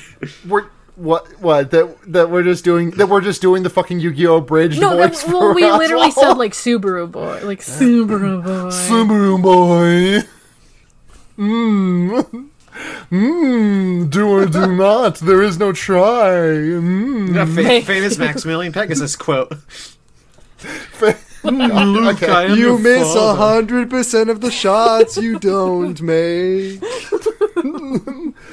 To Spider-Man. Land among the stars you will, if you shoot for the moon and miss. Why is fucking... Because I'm doing Yoda voice because every single thing we say about as Roswell is preceded by I'm going to make an edit of ReZero, and it's going to be the whole show. It's going to be a good way to pirate this show, by the way. But it's the same, but every time Subaru dies, it plays the Lego Star Wars Yoda death sound effect, where he goes, "Argh!" And that'll be the only thing. Yeah, you see the studs leaking out of him when he responds. Yes! Fuck yeah! That would be the best way to censor any violent TV show. Just the Lego Star Wars studs. That would be great. Makoto Naiki walks in and there's just a big pile of studs on the floor. Yes! Rings it's just Scott Pilgrim. This is... I regret to inform you have invented Scott Pilgrim. Fuck. What happens next is we just get the whole royal selection lead up shebang, right? Where it's just hey, this is the royal selection. Here's why it's happening. We get actually what happens is that we get a bunch of characters who live in the world explaining that they already live in the world and they don't want to hear why the royal selection is happening. But we the viewer do not live in this world. And then I think Reinhardt, or no, it's Al, I think says, I also don't live in this world. Can you please explain to me why the royal selection is happening? Well, And then they explain why the royal selection is happening, and it was just like, wow, that was... Yeah, well, a good use of my time. It's like I think it's Subaru asking questions about like, and then like Al just loudly goes like, "Hey, why don't we describe this? I'm new at this." Yeah, hey, can we explain this to the viewers? They don't really are not following along right now. Can we explain this to me? Yeah. It could be that Al is just fucking with them, but it could also be that Al literally doesn't know because he was isekai'd into the world. I assumed he was just like making them explain it for Subaru. Because, like, Priscilla's like, I am busy and I don't want to listen to this. And then, of course, Amelia's like, actually, it's important that they explain. And then, it's Anastasia that says that she's busy. Oh, Anastasia. Oh, right, because she's the big money capitalist. Yeah. And it's just like, please explain this to me. It's lore. I don't understand what's happening. Yeah. Do they actually explain why it happened, though? Not really. Like, yeah, they do. No. Like, they explain that it happens and that there's 5 of them, and they're like, what, 5? There's only 4 here, and... If only there was a 5th one. But, like, yeah, I don't know, I feel like they explained it, and they don't... Like, they've explained it, and they've explained it to Subaru, so they didn't really need to explain it again, or, I don't know, I'll tell you something, a secret about the thing about ReZero for me is that I really like the characters, and I like the drama and the story, but the actual world itself I find mostly very uninteresting. And I could not... I think this royal selection shit rules for me. This is where the show really started revving for me. I have to say. Yeah, I didn't follow along so much with the fantasy stuff in this. I just like the people and the like. Yeah, I think like, I definitely get. I mean, there's elements of it that I think are cool, like stuff that comes later. Right, just not the thing, just not the thing that your foot is, not your foothold like for the show. Yeah, no. I think really. It's interesting to have like. I want to know more about the dragon, and like there's like intrigue and stuff, and like how like why do they need a priestess? Why did the dragon make a pact or whatever with the world? Like, why all this? Why did the dragon lay that big stinky egg that Roswell has to eat? Yeah. Why is the dragon married to a donkey? Roswell is the guy from Smash Mouth, and he said he would eat the big egg for charity. Jesus Christ. So this is where we get the lore about the Kararagi accent. Yeah. Yeah, everyone from Kararagi, because we meet Anastasia, one of the candidates for the royal selection. She speaks with the Kansai dialect, and then Al explains, everyone from Kararagi talks like that. Krush, there's a really funny Krush moment here where when they're like going back and forth about like, well, what is the purpose of this meeting? Blah blah blah blah blah. And Krush is like, I know the purpose of this meeting, Lord Miklatov. It was we were supposed to come here and have drinks. And then the Miklatov is like, that's not what this is for. And Krush looks at Al and is like, Al, you lied to me. No, and he's like, she looks at Felix. Sorry, Felix. And Felix is like, I was clearly just having a laugh. And it's like, Krush I'm is like, a little guy. I'm a birthday boy. I just said that there could be drinking, not that it was a drinking party. Right, and Krush is like, I understand. I apologize. And like zero embarrassment, just like I withdraw my statement. I love her so much. So sorry. Like her. I like her design too. Krush is so fucking good. And she's got a little hat on. And literally like the way my brain works, and this isn't a joke, is that if a character has a little hat on, I just like them no matter what they do. And to the point that like I really like Dorothea and Fire Emblem, but then after the time skip, I don't like her because she's not wearing a little hat. Yeah, because like and the hat is a charm. Dorothea loses her hat. What the fuck? Yeah, she loses her hat. It's really sad. And then fucking, do you know what? I'm abandoning the Black Eagles. This shit sucks. You know what? Mercedes gets a hat after time skip. So you know which bi girl has more swag. Yeah, just saying, like, if a character wore a little hat, I didn't care how like, if they're the most problematic character in the world, but they're wearing a little tiny hat, I'd be like, fuck. So I think this is why, like, Anastasia, like, bothered me, just because she was just, like, time is money, except I'm dragging it out more, and it just, like, bothered me. Time is money, I'm dragging it out, plus my hat is not even that small. Sorry to go back to the little hat thing, but when I was trying to think of a problematic character who wears a little hat, the only thing that my brain was conjuring up was the mayor of Townsville. I I don't know if he's particularly problematic. Yeah, but he definitely wears a little hat. Yeah, probably. He's a mayor, so he's a real Cuomo. He's relying on his 9-year-olds to save his city. Of course, it's problematic. His brother works for a major news outlet and is just covering up all the shit that he did. He's covering. Yeah, his brother works for the major news outlet and is covering up the fact that he is using child labor to keep his town safe. Why are you trying to cancel me when the real problem is Mojo Jojo? You should cancel student debt. You should cancel. Yeah. Cancel COVID. Cancel the monsters that are attacking Townsville. Powerpuff Girls, please cancel these monsters. The Powerpuff Girls stop answering his phone because he got canceled, and he's just like, oh, that's what would have happened. But at least I'm wearing my little hat. That's what would have happened in that terrible Powerpuff Girls CW show they were talking about or whatever. God. Yeah, the Diablo Cody one. Oh my God, a corruption scandal, and he one of them says the mayor's canceled. The mayor's canceled.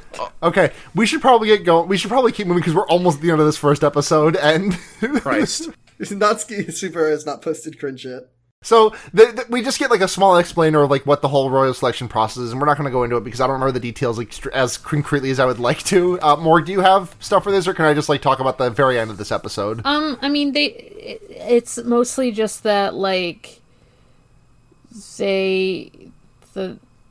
Marcos, the leader of the Knights, is just kind of explaining stuff at a general level, and they talk about how there's the 4 priestesses, but there's there's a fifth candidate, and she's been located, and Reinhard looks super happy about this because he's I have located her. And did you want to say who it was? I mean, we kind of already did, but it's fucking Felt. It's Felt. This is so good. It made me so happy the first time I watched it. I was oh shit, it's Felt. Also, I want to know about those two little children. Yeah, Felt's 2 little friends. Who are they? I don't know. I think they're just children. I guess so. Those are 2 street urchins that Reinhardt also kidnapped and forced. Reinhardt just be a part plucking up street urchins left and right. He just has a big vacuum. He's cleaner. got a big Katamari thing. He's doing Luigi's Mansion for orphans. Yeah. Felt stomping in the store Gucci bracelet. Yeah. Felt Sama. I love Felt. Felt Sama is so funny. She has such a great dress, and she fucking hates it. She hates the title card for Return to the Capital is here, and then it cuts back to Felt.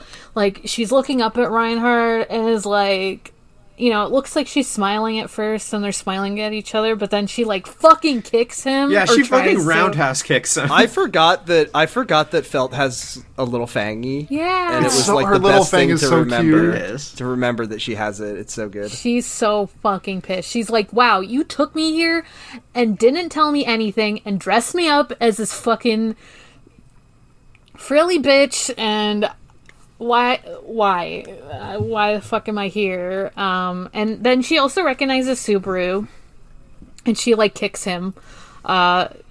He's much less successful in stopping her kick than Reinhardt is, and she's good to see you, and it's good to see that you don't have a hole in your stomach anymore.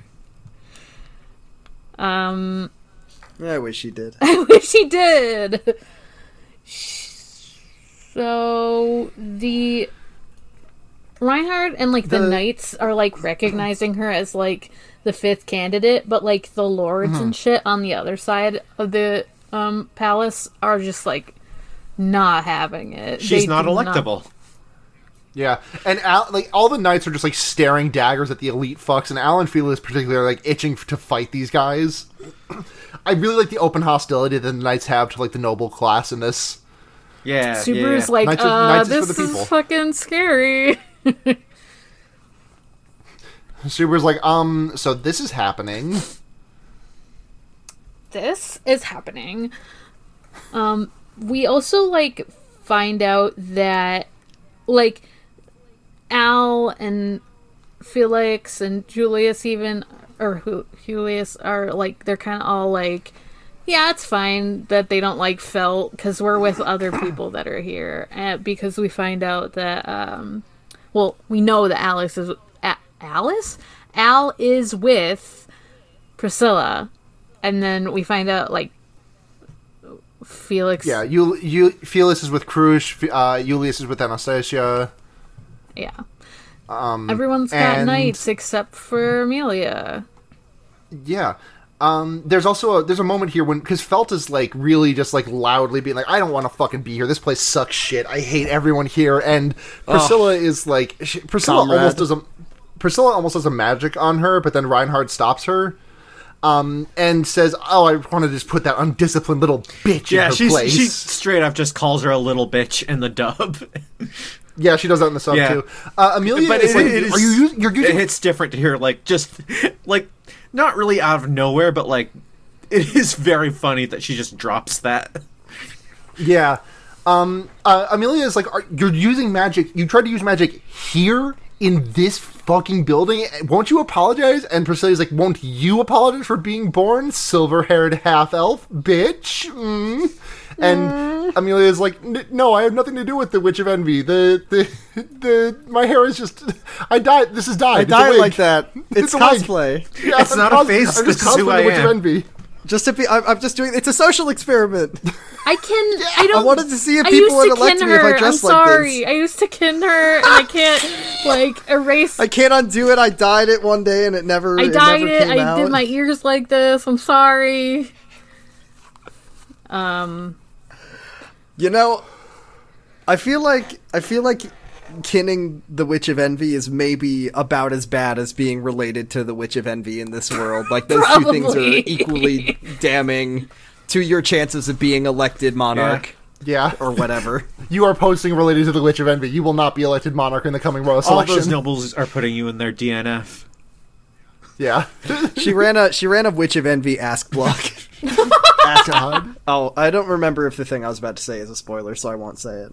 More. Take off your headphones for like 10 seconds. Okay. Jordan, is it a spoiler Jordan, hit to that shit. Is it a spoiler to say that the blog is called Ask Satella? I can't remember. No, it is not. Say it. Okay, never mind. Okay. Hi, Morg. I just want to protect Morg's ReZero journey. Yeah. Hi, Morg. Morg. Hello, Morg. Jordan, tell your joke again. Oh, it's just that she ran a blog called Ask Satella. That's it. It wasn't really. I just wanted to make sure that the name was not a spoiler. Okay. I just didn't want to. I don't want to ruin your ReZero journey. Yeah, I knew that. Subaru does die in a few episodes. Fuck. I can't podcast anymore. Jordan spoiled too much by telling me the Witch of Envy's name, who I've known for like episodes, and that Subaru dies. So like, it's funny because like the lords are already mad at like Felt being here even before they like find out she's from the slums originally, and then like they keep her they like are talking about like, wow, this girl's from the slums, and then they like talk about how like Amelia shouldn't be here either because she's like half elf and she looks like the Witch of Envy, and like there's just a lot of hubbub. That girl has silver hair and pronouns. Yes. Tremendous tremendous shot. Of just like we hear one of the old fucks call Amelia a half devil, and like we see a shot of Al, and then like we see the top like quarter of Subaru's head, like mostly just his hair and a bit of his forehead in the frame, and we just like see it twitch, which I think is just a really nice little shot. I like that a lot. He's posting vain kids so hard as these people are being racist to her, and then he can't take it anymore. He starts like, yelling. Already mad from when Priscilla was calling her shit, and like, yeah, this is kind of like, I'm like not realizing, I'm not sure. I think I think Priscilla might be my least favorite, but I'm not sure. I think Anastasia just rubs me the wrong way. This is not important to what's happening next. I just wanted to put that out there. Yeah, your rankings are just changing, fluctuating. You're like, actually, I think Amelia might be my. No, I think it might be Krush. No, I think it's Phil. No, it's back to Priscilla, definitely. I like Phil. I like Amelia, right? And then Who cares? Stuber starts fucking yelling, and he's like, "This is not good." And Roswell like gets an evil smile about this. He's eating popcorn like Greg Turkington on Cinema. He is loving this moment. They call her a half double again, and Amelia's like, "I'm aware you are racist about me, but I will not let racism win." She is being the bigger person so hard now. Can we talk? I just want to talk a little bit about like the elf racism in anything. Always makes me roll my eyes a little bit. Mm-hmm. Like it feels like the video of the guy being like, "Well, guess who just got kicked out of Starbucks again for you guessed it, being white," but he got iHeart eating shit on his forehead. It's the Catgirl racism from hit acclaimed series Ruby that everyone loves. The best. Yes. The best. I feel like, but the thing is the extreme like that normally does make me roll my eyes. The extreme specificity of who they are being racist against. Like, okay, it's not just elves. That's not racism. Half elves, and it's not just half elves. It's half elves with long silver hair. It's half elves who resemble the world's most evil villain of all time. Right. That's like saying, please do not be racist against me for being a German man with a little mustache named Adolf. Yeah, with a toothbrush mustache.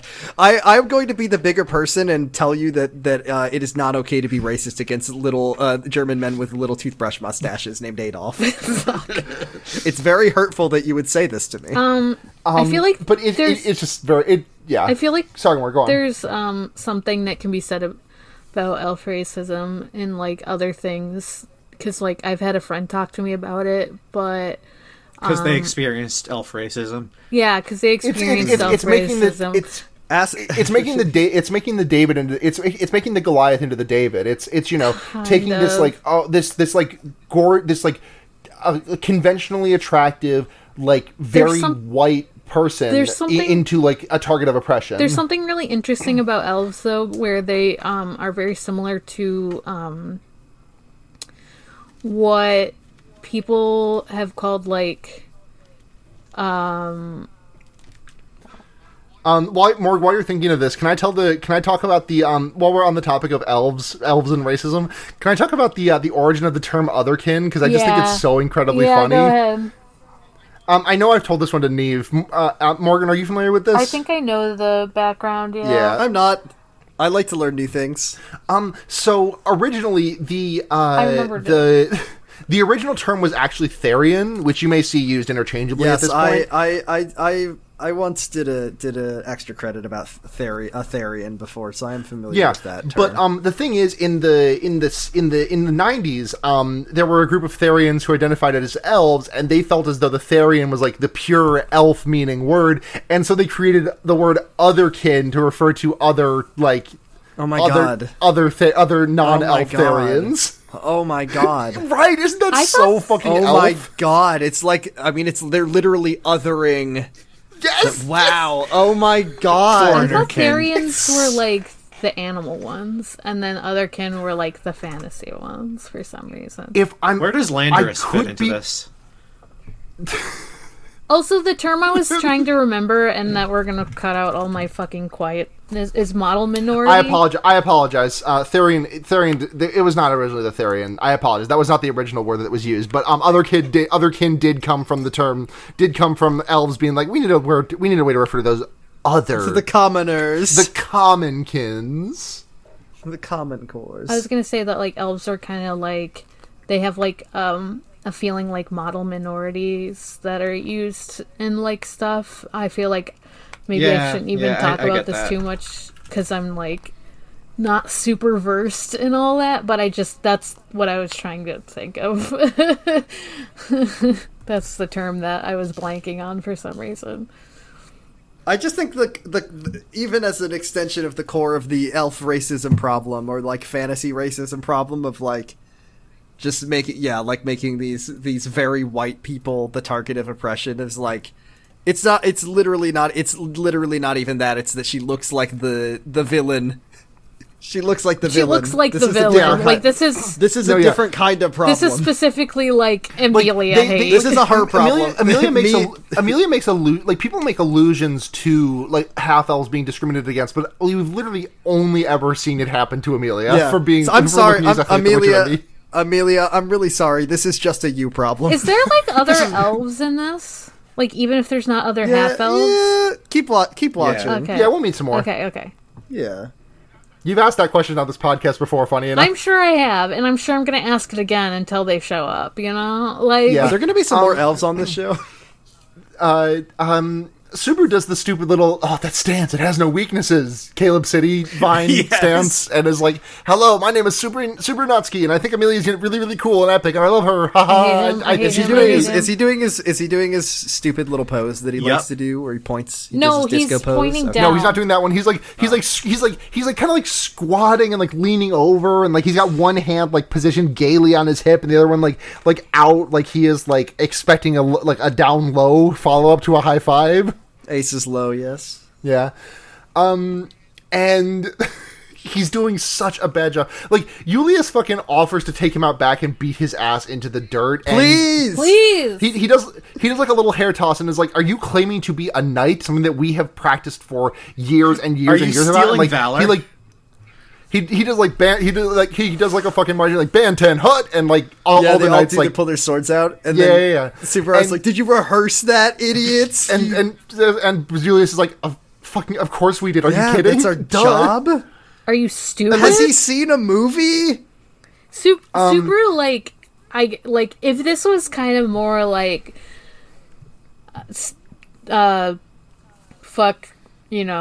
fuck the royalty, fuck all that stuff, that's one thing, but like, no, it's literally just because he's like, fuck knights, fuck all this stuff, I wanna, like, I'm the main hero. Character.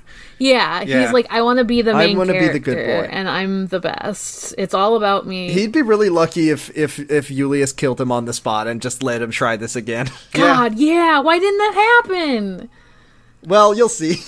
You know why. I know why. It's because he has to character develop. I know. He wouldn't fucking learn his lesson. I think Julius is almost like at the start of this, I think Julius is genuinely like offering him a bit of an out here, just like an off ramp, and Subaru just speeds straight past it. He hits the off ramp so hard that he uses it as a regular ramp, gets airborne, and ends up back on the highway. Fast. I was literally about to make that exact same joke. Thank you for reading. It's that Simpsons bit where Ned pushes Homer out the window and he bounces back into the house. Yeah. Oh, so I wanted to mention this because I got confused by this when Amelia's like trying to defend herself before like Subaru fucking has his moment. She says that Puck controls fire. I thought he controlled ice. He controls it's. I think this is the Song of Ice and Fire. No, I thought Amelia was the ice one, and then he okay, no to all of those.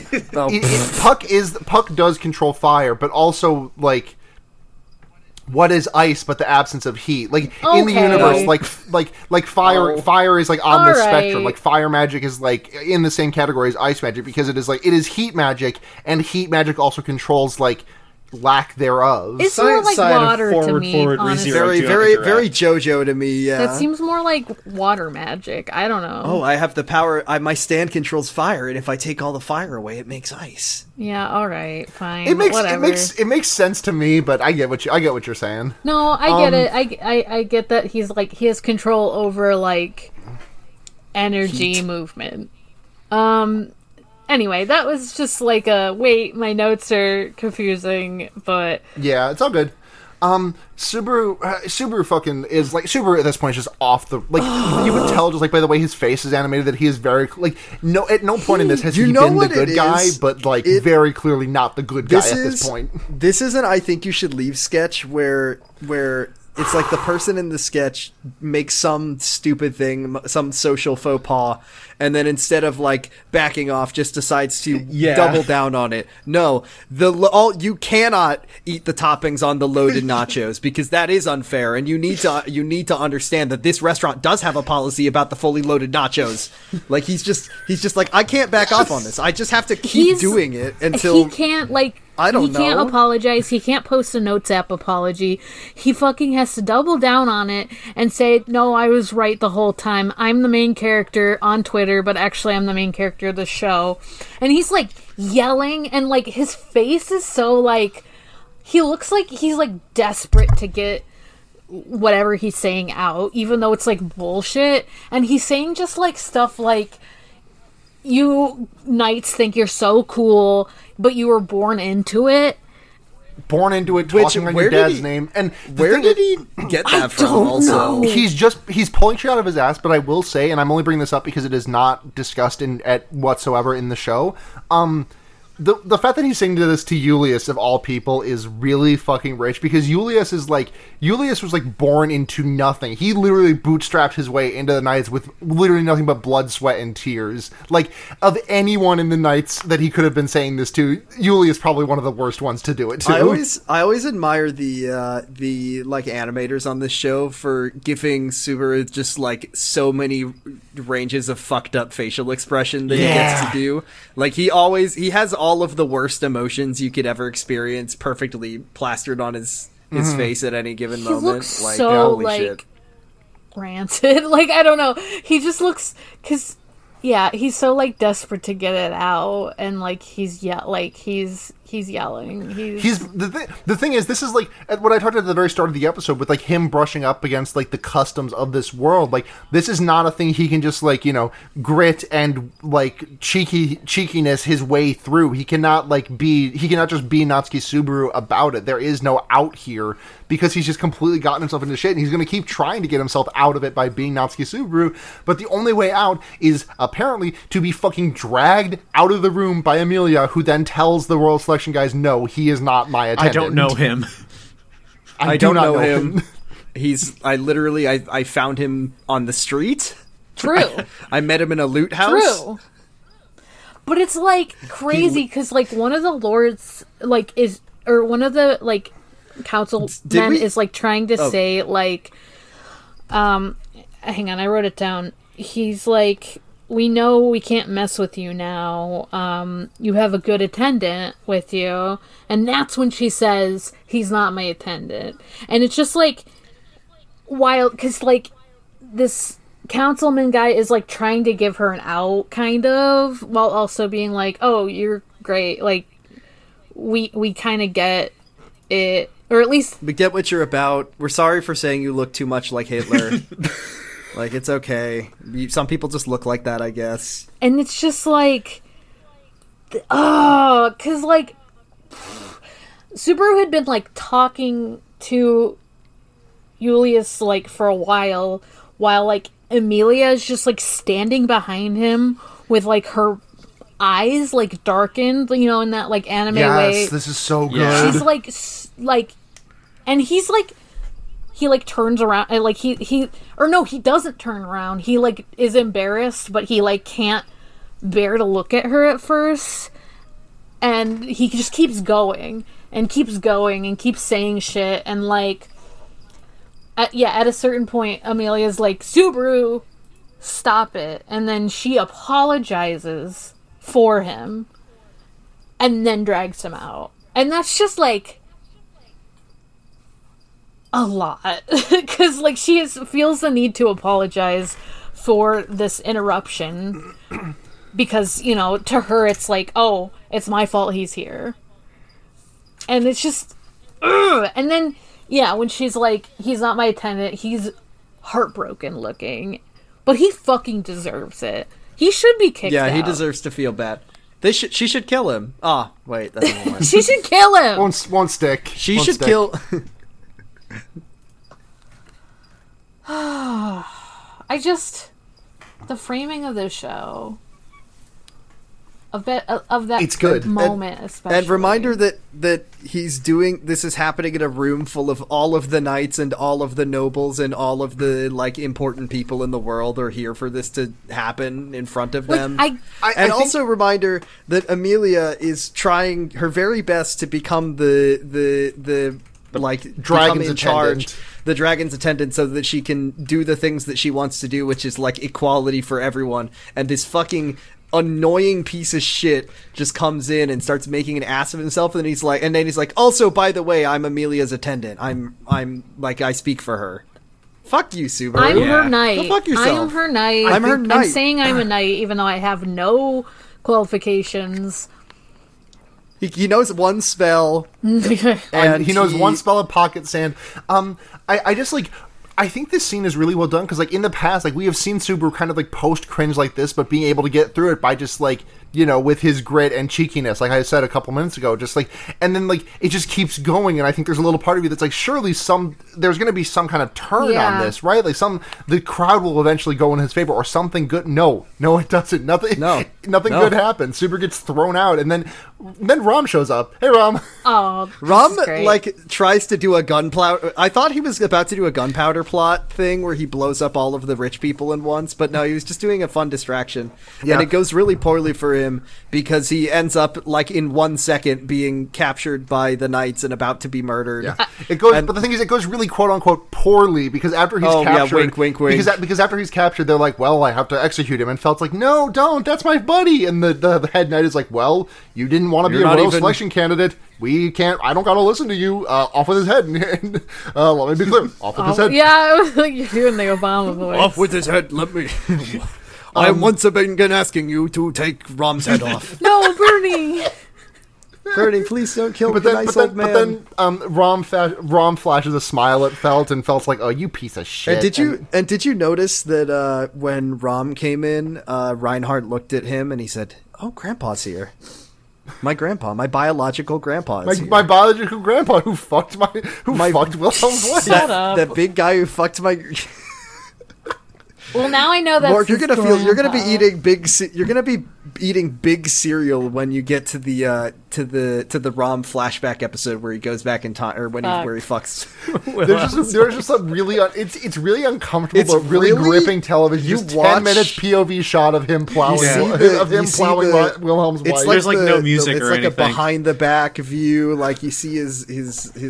Well, it's like third person, like over the shoulder, like Resident Evil. No, it's from a downward angle. You're just seeing just the gyrations back and You're forth. Just hearing like Dennis, It's Always Sunny style. Fuck. Angle. Well, until that happens, we can pretend that he's not Reinhardt's grandpa.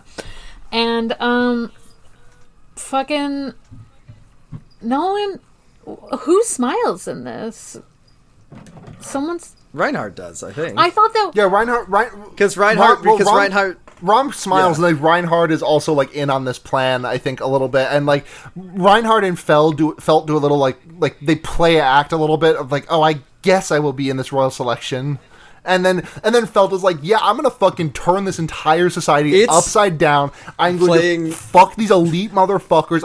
Your backs will be the first against the wall when I am in charge here. The greatest thing ever that she's literally like, I hate the nobility. I hate the knights. I hate everyone in this room. I'm going to win this election, and I'm gonna fucking turn this kingdom upside down. And it's like, holy shit! Felt for president. Sorry, Amelia. There's a cooler person that can have the job that you wanted so bad. I want Amelia to do something else. Trap House. All the knights start chanting, "Big structural changes! Big structural changes! Big structural Baileys! Big structural Baileys! Big structural Natskis!" He wishes. Fuck. Yeah, he wishes. But like, Subaru doing the high hopes dance. Oh God! He casts what's it called, Shamak, and then everyone pulls out their phone. We can light up this room with our flashlights. Fuck off. Together we can make the light. Well, anyway, for some reason I took it at face value that like Reinhardt was like, or Felt was like, oh, is this your plan? And Reinhardt was like, no, it was fate. Oh my God, I love it. I love this plan. I also love. I was like, whose plan was this? Like, was it Rom? Like, we didn't actually see any planning. I don't know. I don't remember. I don't think that like I don't know if there's any more of this plot. I can't remember if there's more of this plot like dealt with in the show of like what's going on. But I do love that Reinhardt, our good boy, our good, very strong, very powerful boy, has like fully cast his lot.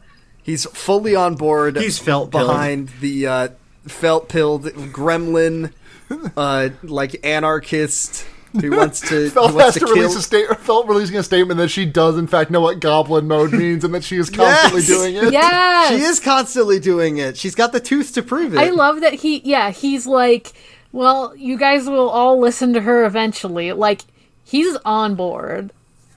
Yeah, he loves He's like, it. fuck being a knight. Fuck He's pilled. Lord shit.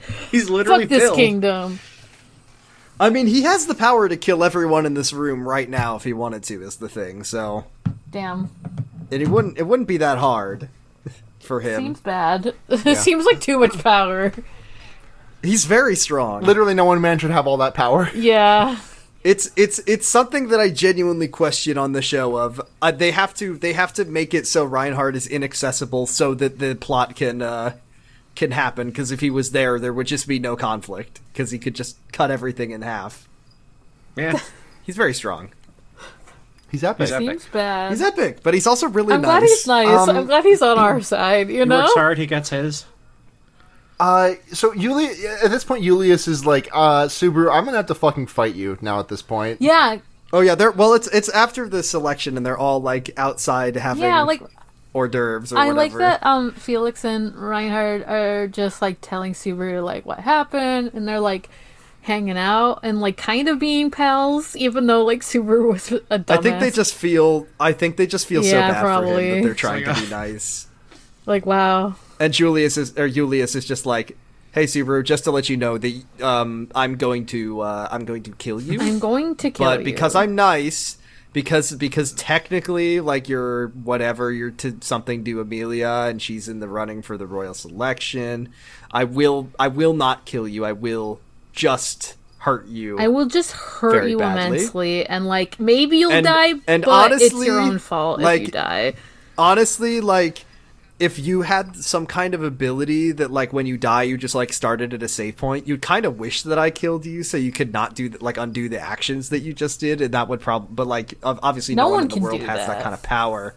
No one can do that, so it doesn't matter if I do or don't kill you. Julius just, like, eating cereal. No one can fucking come... Yeah. No one can return by death. But yeah, Julius fucking beats the shit out of... Julius beats the shit out of Subaru. They go to the big Coliseum where all of the knights are there cheering on Julius to kick the shit out of the annoying guy that was mean to him. Okay, this is this is genuinely Julius going easy on Subaru, because the other knights here, as it's expounded upon in the light novels, I think later on, but like literally the knights here want his fucking head on a platter. Really? Like they say that if any other knight was in the ring with him, he would not have gotten the courtesy of only wooden swords happening. He tells him that, like, to speak to a knight this way is a death sentence. Like, they would kill him. But because of the fact that he's, like, labeled himself as Amelia's attendant, that he won't kill him. So he uses a wooden sword. Oh, yeah. I guess but then he kind of, like, I didn't even think about this, but, like, he kind of said, like, oh, you're Amelia's attendant, whereas, like, he was there when she said... oh, he's not my attendant. So he could have, at any point, been like, oh, you're not actually her attendant, I will kill you. But, like, yeah, you're right. Like, he definitely is doing this on purpose. He is stemming the bloodthirst of the other knights. This is what I love about ReZero, though, because, like, in any other series, you know, Subaru with his relentless, like, his he will not let people knock him down. He's gonna keep getting back up. Like, that is, like, gone from Hunter x Hunter. Like, he doesn't fucking get down. And even if someone's way stronger than him, he doesn't stop fighting. And that's, like, a strength of his. For Subaru, it's like, he will not stop fighting, and that's a huge problem. He can't overcome these odds, but he's going to throw himself at them until he fucking dies from it. And I kind of love that about this series. Yeah. Is like, he sucks. He's terrible, and he doesn't give up, much to his detriment. Like, yeah, it's not framed... I was actually also, like, thinking of the Gon, like, thing where, like, yeah, he was, like, beating the shit out of, but, like, people were like, yeah, you know, like, eventually they were like, I can't fight you anymore, you're gonna fucking die. Whereas, like, Subaru, you know, even Julius is like, I can't... if you come back at me... you could die. I will kill you. I will kill Yeah. you, but it will be your fault. On accident. Like, I'm not trying to kill you, but you are going to make me kill you by what you are doing. And he just, like, looks This is so what much cops worse. think they're like. Yeah. God. And then Cop Subaru is so cursed. They have to get Subaru's mom to come and stop it. Like, don't call her that. Like, they go to the... Because like Subaru goes for a pocket sand trick, but absolutely gets fucking smacked, and like this is like just like a couple uninterrupted seconds of Subaru just getting smacked around by Julius, and then we cut to a knight rushing into the throne chamber, and being like, "Hey, there's a fight going on," and every single one of them except immediately, like. Priscilla has no input, neither does Krush, but Anastasia hears about this and is like, who started the fight? And when she finds out it was Subaru who started... No, it was Julius. Julius... Yeah, it was Julius. When she finds out it was Julius, she's like, let them fight out. And then even Felt's like, well, you could have just waited until it ended and told us who won. So Amelia's funny. like, well, I gotta rescue this piece of shit idiot boy now. I think the cringiest moment of the show happens here, where Amelia goes to the fighting ring, and then Subaru uses his garbage baby piss spell that sucks, level 1. Right, because the order of events here is like Amelia runs in and it's like, Subaru, stop! And Julius like looks away for a half second, and Subaru's like gets a really fucked up, twisted evil face, like, now is my chance, and he uses Shama. He uses smoke and then he puts his two fingers together, like he links them together, and he sticks them behind his head, and then he separates them, and he's like, I win. So he looks so like gross. Like this face. Yeah. I mean, part of it's because he's so fucking beat up in the face, but part of it's also just like he looks so twisted. He's going Joker mode. He's like, but it's just dispelled immediately by Julius. Yeah, because as it said earlier in the show, that spell only works on, like, mindless animals who don't know to just, like, I don't even think he dispels it. I think he just swings his sword and waves the smoke away. Yeah. Like, it's that simple. It's that simple. He does that. He does the gif of me walking home to my 3 weed-smoking girlfriends. Yeah, he just waves his hand. He pulls out he just uses his cape, and he just whoosh, and then it goes away, and he's like, you thought that was going to work on me? That's like a spell for babies. What are you doing? Subaru's like a level 1 like bard or something, like trying to cast like a shitty cantrip. And then Julius is like this overpowered like CR a bajillion fucking guy who's just like like the only way like you could. Subaru's like, I'm gonna roll a nat 20 and get this, and it's like, no, bitch. Even if he... So when I was in... Absolutely not. When I was in 4th grade, I made a World of Warcraft account, and I was played for Horde, because of course I did. And I was like a level 20. That was about as far as I made it into the game. And I had this idea of like, oh man, I know what I can do, because I'm in 4th grade. I'm going to go to the Alliance. I'm going to go to Stormwind City, and I'm going to start killing people there. I'm going to, like, take over the city. And I was a level 20 baby boy. And I tried to, like, get into Alliance, and of course, I just kept dying over and over again. Like, that I was Subaru. Like, I thought that I could do this. There's no chance. He's throwing baby spells at big boys. Like, there's nothing he can do. It just sucks. It sucks. It's really depressing. It's depressing because really that was a video game and this is real life, and I'm constantly just like, Subaru keeps thinking he's in a game. Like, he keeps thinking he's the main. He thinks he's a shonen protagonist. He thinks he is like God. he thinks he can get through this just by like never giving up.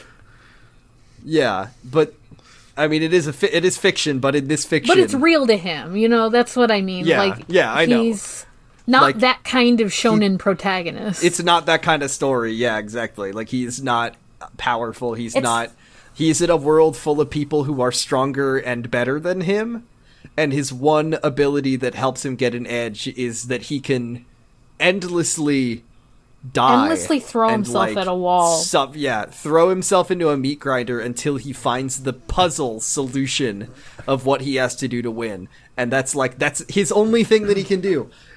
Like, It sucks. It's very upsetting to me. It is. And, like, the fact that he's like, oh, I can win with the power of love or friendship or whatever that he has because he thinks he's a shonen protagonist. Stick-to-itiveness. What?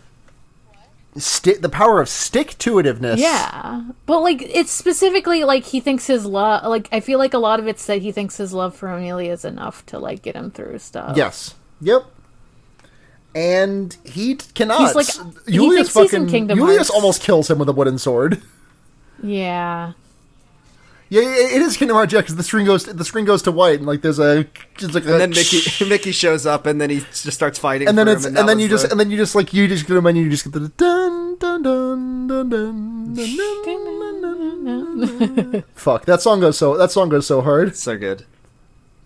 And then Subaru wakes up and looks at his hand and is like, oh, well, I guess I didn't return by death. And then we get the scene. Why is looking at his hand make him know he didn't return by death? He just, like, looks at, like, his surroundings. His hand is the thing he looks at when he says it. And he's, like, notices his hands are, like, beaten to shit or something, I think. Yeah. And then he, like, because he's looking at his hand, he's, like, he notices Amelia's next to him. And this fucking scene is really hard to, like... The way it starts, even with him just like assessing, like, oh well, I guess this is happening. She's like, Subaru, and he is like completely talking past her, just not wanting to address the gargantuan elephant in the room. And he's like, we gotta go to get the royal selection. She's like, Subaru.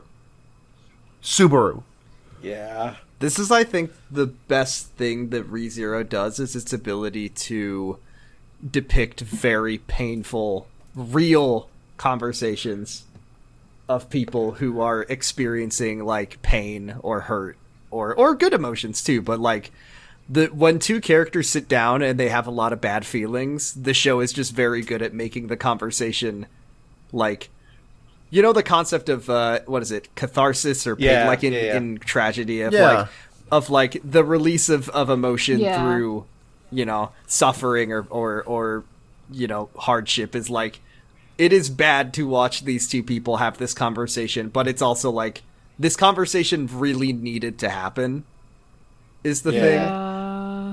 The thing that really gets me, though, and I talked about this earlier, this was like when I watched this the first time, I was like, holy fuck, was like when Subaru starts talking to Amelia about things that didn't actually happen for her.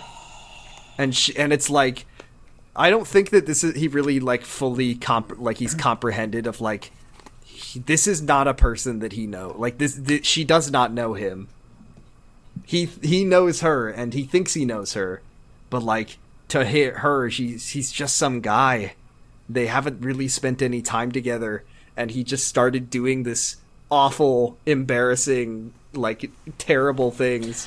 And then she says, stop saying you're doing this stuff for me. Why do you think that you're doing any of this stuff for me? You're doing this for yourself. Like, man, it fucking sucks. There's such a the moment in here that's really the crux of everything for me is I'm gonna scrub. I'll see if I can scrub to the scene so I can, like, actually quote her directly, because this scene fucking, like, cuts so deep to the core of, like, everything, where it's like Subaru is like, he tries to, like, oh, but Amelia, I was doing this, and, like, he tries to tell her about return by death, and like, the hand jumps out and stops him, which minor qualm, I guess, with the scene, but I won't get too into it at this moment. But, like, he's like, oh, why don't you understand? And Amelia's like, I'm sure, hold on, because she's like, I'm sure the person that you have in your head who understands, like, everything about me, like, is great.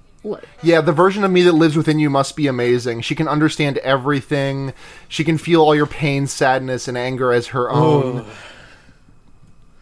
And it's like at this moment, I'm jumping out the fucking window. Yeah, same. Like, she says, I can't understand if you don't tell me, Subaru. And, like, the one qualm I have about this is that, like, this is definitely representational of a communication breakdown between the two of them. The fact that it is being literally actually gated by some otherworldly magical presence does take a little bit of the edge off of it. Like, he physically cannot tell her, but also it's themed, so, like, I'm willing to work with it. I don't think that the scene suffers that much from it really doesn't. This is just like this just like a very minor qualm I had with it on this like third or fourth watch of the episode. Yeah, it's like regardless of whether or not he can explain return by death to her. Right, like, no, totally, 100%. Yeah, he is so at fault for the things that he has been doing. The thing really is, so like, she says, like, I can't understand if you don't tell me, Subaru. Like, you are not, like, in order to... you cannot be loved because you will refuse to submit yourself to the mortifying ordeal of being known. And, like, I think that this is a bit of an echo of, like, you remember the scene in episode 4 or 5 it would have been that led to Amelia letting Subaru rest on her lap. The absolute like ingenuity with which he was acting in those moments, like leading up to it, where he's like, "Ha ha, hey Amelia Tan, ha, it's so nice to see you. I'm doing great, ha, just doing a little bit of cleaning, ha. Oh no, I knocked over this vase. It's okay, I'll get a good look." Like, oh and, god, like, that was really the raw emotion that he shows in that scene where he puts his head on her lap and cries, and like then he just like. He is refusing to let himself be known. He is hiding himself behind so many fucking layers and proxies and shit, and also just being an absolute shithead. It's so fucking good. I was like cringing out of my shell, out of my skin, but also like jumping out of my seat the first time I saw this. Also, what I would say that is good about this, and another thing of like, oh well, he can't tell her, is like, none of the things that happened in this episode had literally anything to do with Return by Death. Mm-hmm. Like, it didn't have anything to do with a conversation that he didn't have with her. It was literally, she asked him to do something that was very important, that he did the thing that she asked, and he didn't listen to her, because he was just this fucking little slimy worm boy. Yeah. And then he fucked everything up, and now Amelia, like, doesn't want to even look at him anymore. And that's his fault. And that's what's really good about it. It had nothing to do with the Return by Death thing. I do have to applaud Subaru for one thing here, which is that he did not immediately jump out the fucking window and try and kill himself. I know! This is something I think it's important to the show's, like, pacing. But that is a thing that I'm always like, man, Subaru just needs to, like it's you know, his relationship with death is very different than anyone else's. Yes. But I'm always just like, why doesn't Subaru just constantly, like, why doesn't Subaru just, like, kill himself every time anything? But also, if I was Subaru, I would be like, well, what if he doesn't come back that one time? Right, exactly. Right, he always has to wonder that, like, will I come back? The other thing I always think about is what happens to the time. Like, does the timeline keep going on? Is there a branching timeline every time he dies? Mm-hmm. Of like does that keep happening? I don't know. There's a lot of things that add uncertainty to. But also, I think it would just be a bad show if Subaru just like yeeted himself out the window at the first sign of conflict. I mean, I figured he like, in part, like. Well, he says why he fighted. He fighted? What the fuck? Fought? This recording's gone on too long. The reason he like fought Julius was like for his own kind of selfishness and stuff, but like I think like part of it was that like he was kind of hoping Julius would kill him in that battle. Like I don't know if it was like a I don't know if it was a conscious thing, and I don't know if I'm just reading too much into it, because like he probably did like sincerely want to kick Julius's ass, but like there's got to be a point where you're like, I'm not gonna win this. What if I died and restarted? I mean, there's like the one time in the show where he chucked himself off a cliff, and it was like a big moment for him of like, I know what I got to do, and that was like, I think that any intentional death after that would cheapen that moment. I don't know. I think Subaru really did just think that he was gonna get one over on Julius, and because he's just so trapped in his own brain about his role in this world and in this story. And like just being himself being himself has gotten him the dub at the end of the day so far. Like why would this be any different? But then no, it turns out that other people have feelings, and like God, just this like 8 minutes. This entire last thing is just 8 minutes of Subaru and Amelia fighting, and it is so fucking good. And I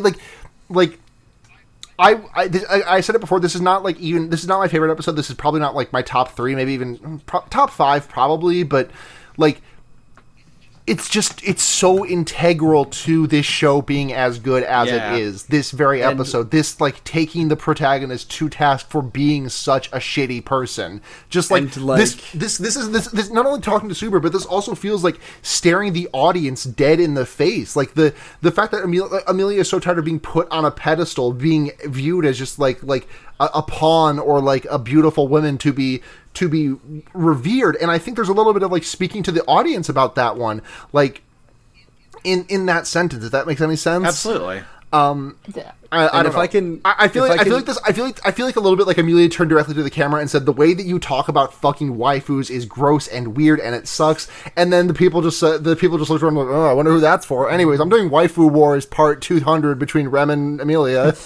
Yeah, it's an ongoing problem I have with this series is like the way that Subaru acts versus various later plot events, and there's some good things about it, and there's some things I really don't like. What I will say I do fucking love, and I apologize. I mean, this is a minor spoiler, but also, Morg, I'm sure you understand what is coming, is that this is not something that he is able to come back from right away.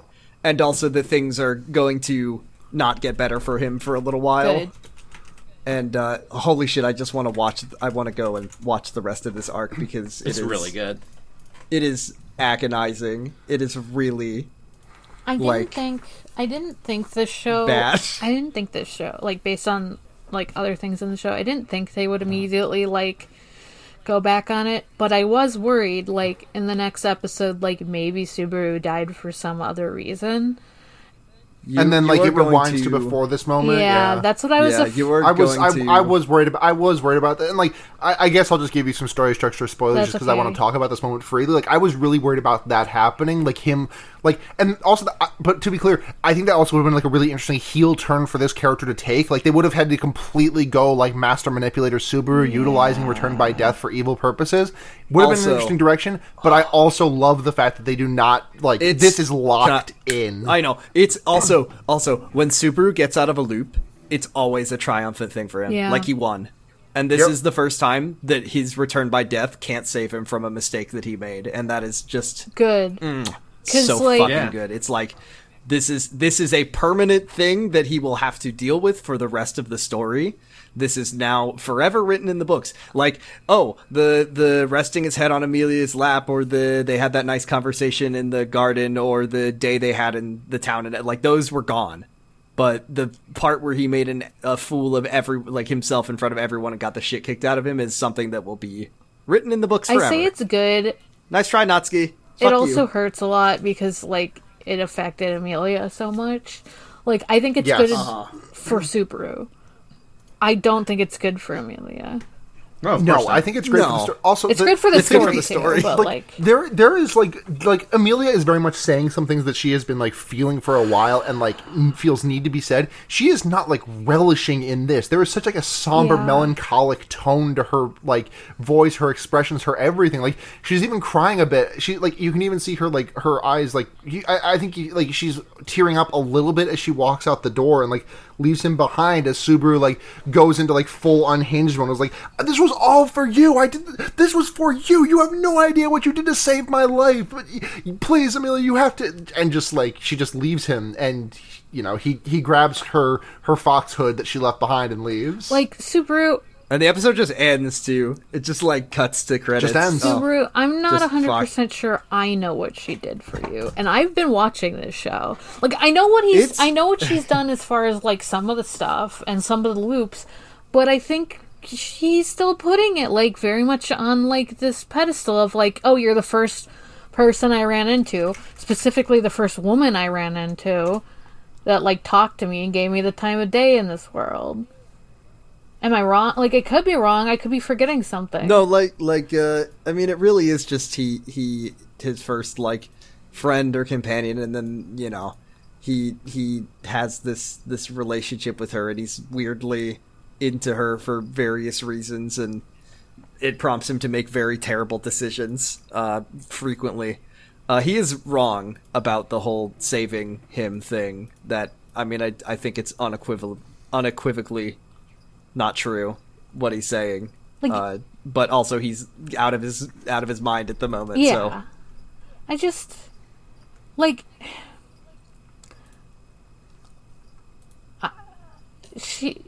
it hurts. He's like trying to put her like as like this like you're my manic pixie dream girl.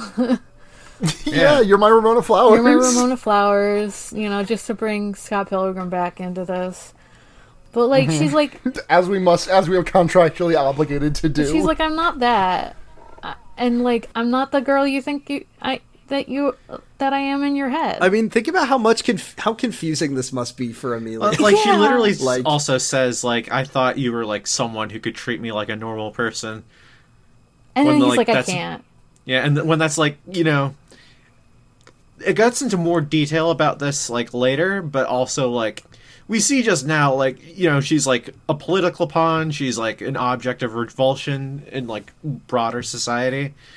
It's like it's tough. Like I feel like she very clearly has not like had a lot of chances to connect with people.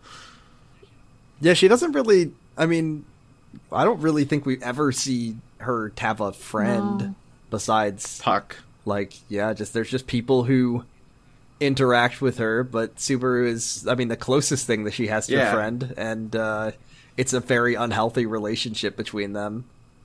Yeah. Bad vibes. I don't, you know, it's kind of like, I don't know what to go from here, and like, obviously Subaru doesn't know where to go from here, but it's like, how do you get to this point? And like, for a lot of stuff, I was like, oh, he's cringy teen, but like, no, this is a flawed relationship, like, regardless of how old he is, regardless of how much trauma he's been through, because like, yeah, he's died several times, but he's still like, shouldn't be putting that on this girl that he's putting on a pedestal that he... I think it's like... I think I also... Go ahead. Oh, go on, Neve. Well, like, I was gonna say, like, yeah, it's like he has, like, a deeper character flaw that he needs to address. Yep. Yeah. I also just want to do... Before, I feel like we're reaching the end of discussion on this, for the most part, and that's the end of the episode. There is one thing I wanted to talk about before we get off it, which is just the composition, I guess. If this was live action, I would refer to it as, like, blocking, but the composition of the scenes, just, like Subaru is in a room that is, like, bathed in light. Like, through all of the windows, you have, like, this really strong, bright yellow light coming through, and, like, Amelia is standing directly in the light the entire time. But Subaru is, like, far enough away from the windows on his sides that's not reaching him, and he has a huge like headboard, so the windows behind him are also not illuminating him, so he's completely like in the darkness, like in shadow for this entire scene. And I just think that's cool composition. It's good. It is. It's good, and I like y'all have like talked about this like catharsis, like how they have a good like tough conversation. I also just like how they keep interrupting each other in like a very natural way that like I don't always expect from like a show that's like this, where like people are probably in like different studios recording voice lines and stuff. Like I don't always think about that, because usually like people do other fun stuff to like make up for that, but like this cutting off of like, you know, like Amelia keeps trying to say like Subaru's name so that like he'll actually listen to her and not keep trying to make excuses and say shit, and like it's that's Gizmo. He wants in my room. Gizmo wants to contribute. He wants to be in my room. I don't understand, by the way, big medal for you for not just having to immediately watch the next episode and then just watch the whole. Like, I don't know how I can really fucking hard, do that. because like for a lot of other ones, and I've talked about it on. It's gonna get so much worse for you. I've talked about it on other episodes where I like watched the next one to see like, oh, did he restart or whatever? Like, I did. Did he die? Does the next episode open with the funeral of Natsuki Subaru? Yeah, like, I don't know. Yeah. Like, obviously that's not what happened. Who never scored. Watching this and then having to stop sounds like fucking torture. Yeah, like, I was like, I can't watch the next 5 minutes of the next episode. I can't do that. Why would you do that to Morg? That's cruel and unusual punishment. Yeah, sorry, Morg. Just cram the whole season into one mega giga episode. That would take so long. We would never finish. This podcast would keep... But you would know a moment's peace. You would get to at least know what happens. Yeah, true. Just a fucking marathon podcast, 12 hours. Get in the studio, 12 hours. Let's putting do you in the this. clock. It's like the 11-hour response to Joker Jenny Nicholson video. Yes, yeah, the 11-hour response to Jenny Nicholson Joker video. Just we are going to talk about ReZero, and we will start at episode 1, and we will stop at the end of season 2, and then we will just there will be a one episode. Speaking of talking about ReZero for an extremely long amount of time, we are at the 2.5 hour mark of this fucking podcast. That's better than I was expecting. I thought it would be longer for some reason. Genuinely, the only thing I've ever recorded that was longer than this was... No, I've recorded a totally reprised that was longer than this, but also the Henry Kissinger's Pokemon Going to Die Nintendo Donald 64 episode. Let's go. So we're breaking some records here. We got a couple of questions. Yeah, we have a question from last time that we didn't get to. Yeah, a question from last time, which was Andy, who asked us, like, right after we finished recording, what snowman would you build to win the competition? What snowman would you build to win the competition?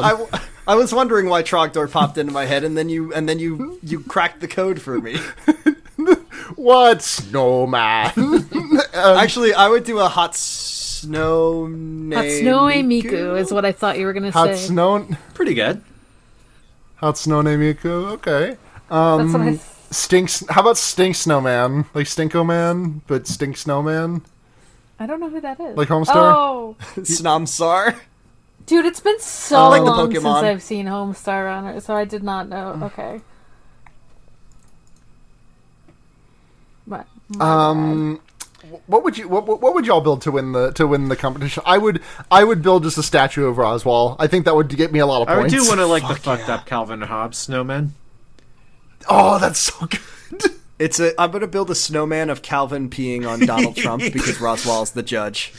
And I know he'll get a kick out of it. Orange Man bad. This is so funny. Satire will save the Republic.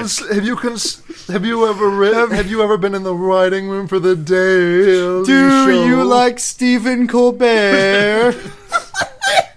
God. Liberal Roswell is my new favorite character in this podcast. I'm with her. You know, Bernie is winning in the polls right now, but if all three of the other candidates were together, they would beat him. They would beat him easily. Me high for the living. This is the worst. This is the worst. Okay. Nancy Khaleesi. Okay, I'm done. Elizabeth McGonagall is holding back the Dementors. God, fuck. Okay. Next Prime Minister. Stop. Next question from Emery, Discord user Space Robot. Which do you prefer? A Catboy that's nice, a Catboy that's rude, or a Catboy that's a little bit sicko? I think I'd go Catboy that's rude on this. Catboy that's I would say Catboy that's nice, because you're rolling the dice if you're going rude or sicko. Because there's some real rancid Catboys out there. Because like a rude Catboy... Okay, hold on. Okay, for the purpose of this hypothetical... let's assume that rude or bit sicko removes, let's remove any instances of that being in a bigoted way from this pool of once again, rude can be Tsukishima, and I would like a rude Catboy if that was how, if we're talking that kind of rude. Listen, if you want to see Catboy Tsukishima, I have some art to show you. We have a channel in the special Great Snacks Discord. Great Snacks Discord, yeah. It's nice Catboy for me. Yeah, I still think I'm leaning nice Catboy, but I think a rude in a fun way Catboy would be nice. In real life, I think they would have to be nice Catboy. See, that's the problem. If it was a real life person, there's a lot of rude characters that I don't want to meet. but I enjoy their presence, you know? Drop the word boy. Do you want a cat that's nice, a cat that's rude, or a cat that's a little bit sicko? I want a cat that's want nice. A cat I that's want a cat that's nice. I want a cat that's just a little bit sicko. I mean, my cat is a little bit sicko, but I love him, so it's okay. we love Gizmo. Pro Gizmo podcast.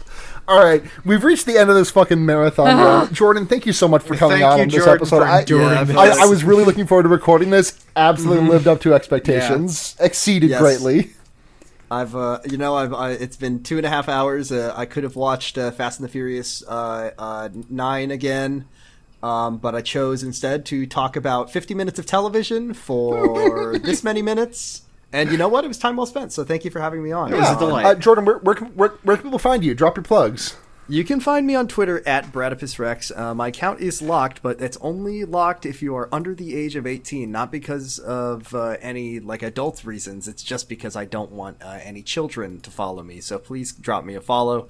You can see really good tweets like, what if I fused the Hollow Men poem with the 2 years worth of semen glopping out of whatever. That's my best tweet I ever made. I'll stand by this till the end of my life. You can find me on a couple podcasts, Kylex Y, which is a show about Kylex Y, and that one's coming to an end soon, but we're reading some really fucking crazy fan fiction, so give it a listen. Listen to the whole show, please. And then you can listen to Kamurocho Radio, a Yakuza replay podcast. We're working our way through Yakuza 3 at the moment, almost done. And listen to Slappers Only. It's a video game music showdown podcast where we record an episode about Mario Odyssey, and then I forget to edit it for a week. Oops. Hell yeah. Hell yeah. We can be found podcast. We are at /ReZero on Twitter, FWD, FWDR. God, okay. We are /ReZero on Twitter. That is FWD, FWDREZERO. That is where you can find all of our tweets, our question posts. You can find the Discord to join and hang out with us. It's been getting a little bit busy in there. You know, people are talking, people are watching the show. We've been having some good, fun conversations. Come join. We are so graciously hosted under the Noisepace.xyz podcast network. Thank you to the Podfather Matt GameCube. We must all do a 21 pod salute for the GameCube. They did surgery on a GameCube. They did surgery on a GameCube. Now he has a Dolphin emulator inside of him, and he can run Wii games. Thank you so much. Yes! Finally, they made the GameCube. We put them into a portable shell. One thing you shell. gotta know about GameCubes is that they're very powerful console. Genuinely so glad that Matt made it through everything. Yeah, okay. I was very worried for a couple of days there. Seriously. Thank you to can I? One more thing. Shout out to friend of the show, Brooks, Dr. Oglesby. Dr. Oglesby. Shouts out. Dr. Oglesby. Shout out. Are you telling me that Brooks did surgery on Matt? No, I'm just kidding. Yes. Different kind of medical doctor. Brooks Oglesby. Matt wakes up and it's like, and they're like, "Who do you think gave you the surgery?" Who do you think gave you the Brooks just appears over the curtain. Also, thank you to close personal friend of the show, Gerard Way, for the use of the song Dead by My Chemical Romance as our intro and outro music. That song fucks. Yeah. I think that's it for the podcast. If you want to find more of me, I'm on Twitter at Sunhatzhenya, SUNHATZHENYA. And you can check out the other podcasts that I do, such as Wow Cool Robot, which is the only other one that I'm doing right now because I put Fear Baiting on hiatus. But Wow Cool Robot is Iron Blood. I'm watching Iron Blooded Orphans with friend of the pod, Max. You can listen to a bunch of episodes of Fear Baiting. That show is on hiatus right now, but, you know, there's like 230 episodes of it. So, you know, I'm sure you've seen a movie. If you really want to hear my voice more after listening to 2.5 hours of this, there you go. If you want to hear more of my voice. Yeah, you've been in a couple of those. And Henry Kissinger's Pokemon Going to Die, a Leftism podcast, and The Wonder Yerks, and Animorphs podcast. I think that's all my links. I've also been on a Fear Baiting episode or 2 or 3. You have? I think 3. Yeah. I guess I'll go next since I started talking. I'm Morg. You can find me at Haunting the Morg on Twitter. That's Haunting the MORG. You can find me on my other podcasts.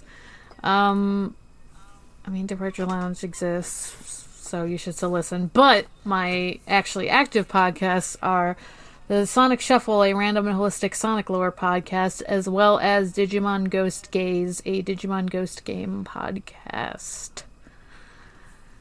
That's it for me, I believe. All right.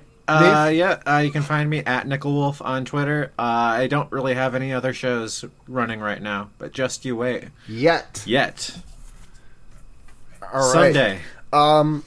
So that's going to do it for this episode of this jumbo-sized, spicy, big episode of Forward 430. And until next time, sent from my iPhone. Sent from my iPhone. Sent from my iPhone. Sent from my iPhone. Sent from my iPhone. Bye. Sent from iPhone. Sent from iPhone. Fuck iPhone.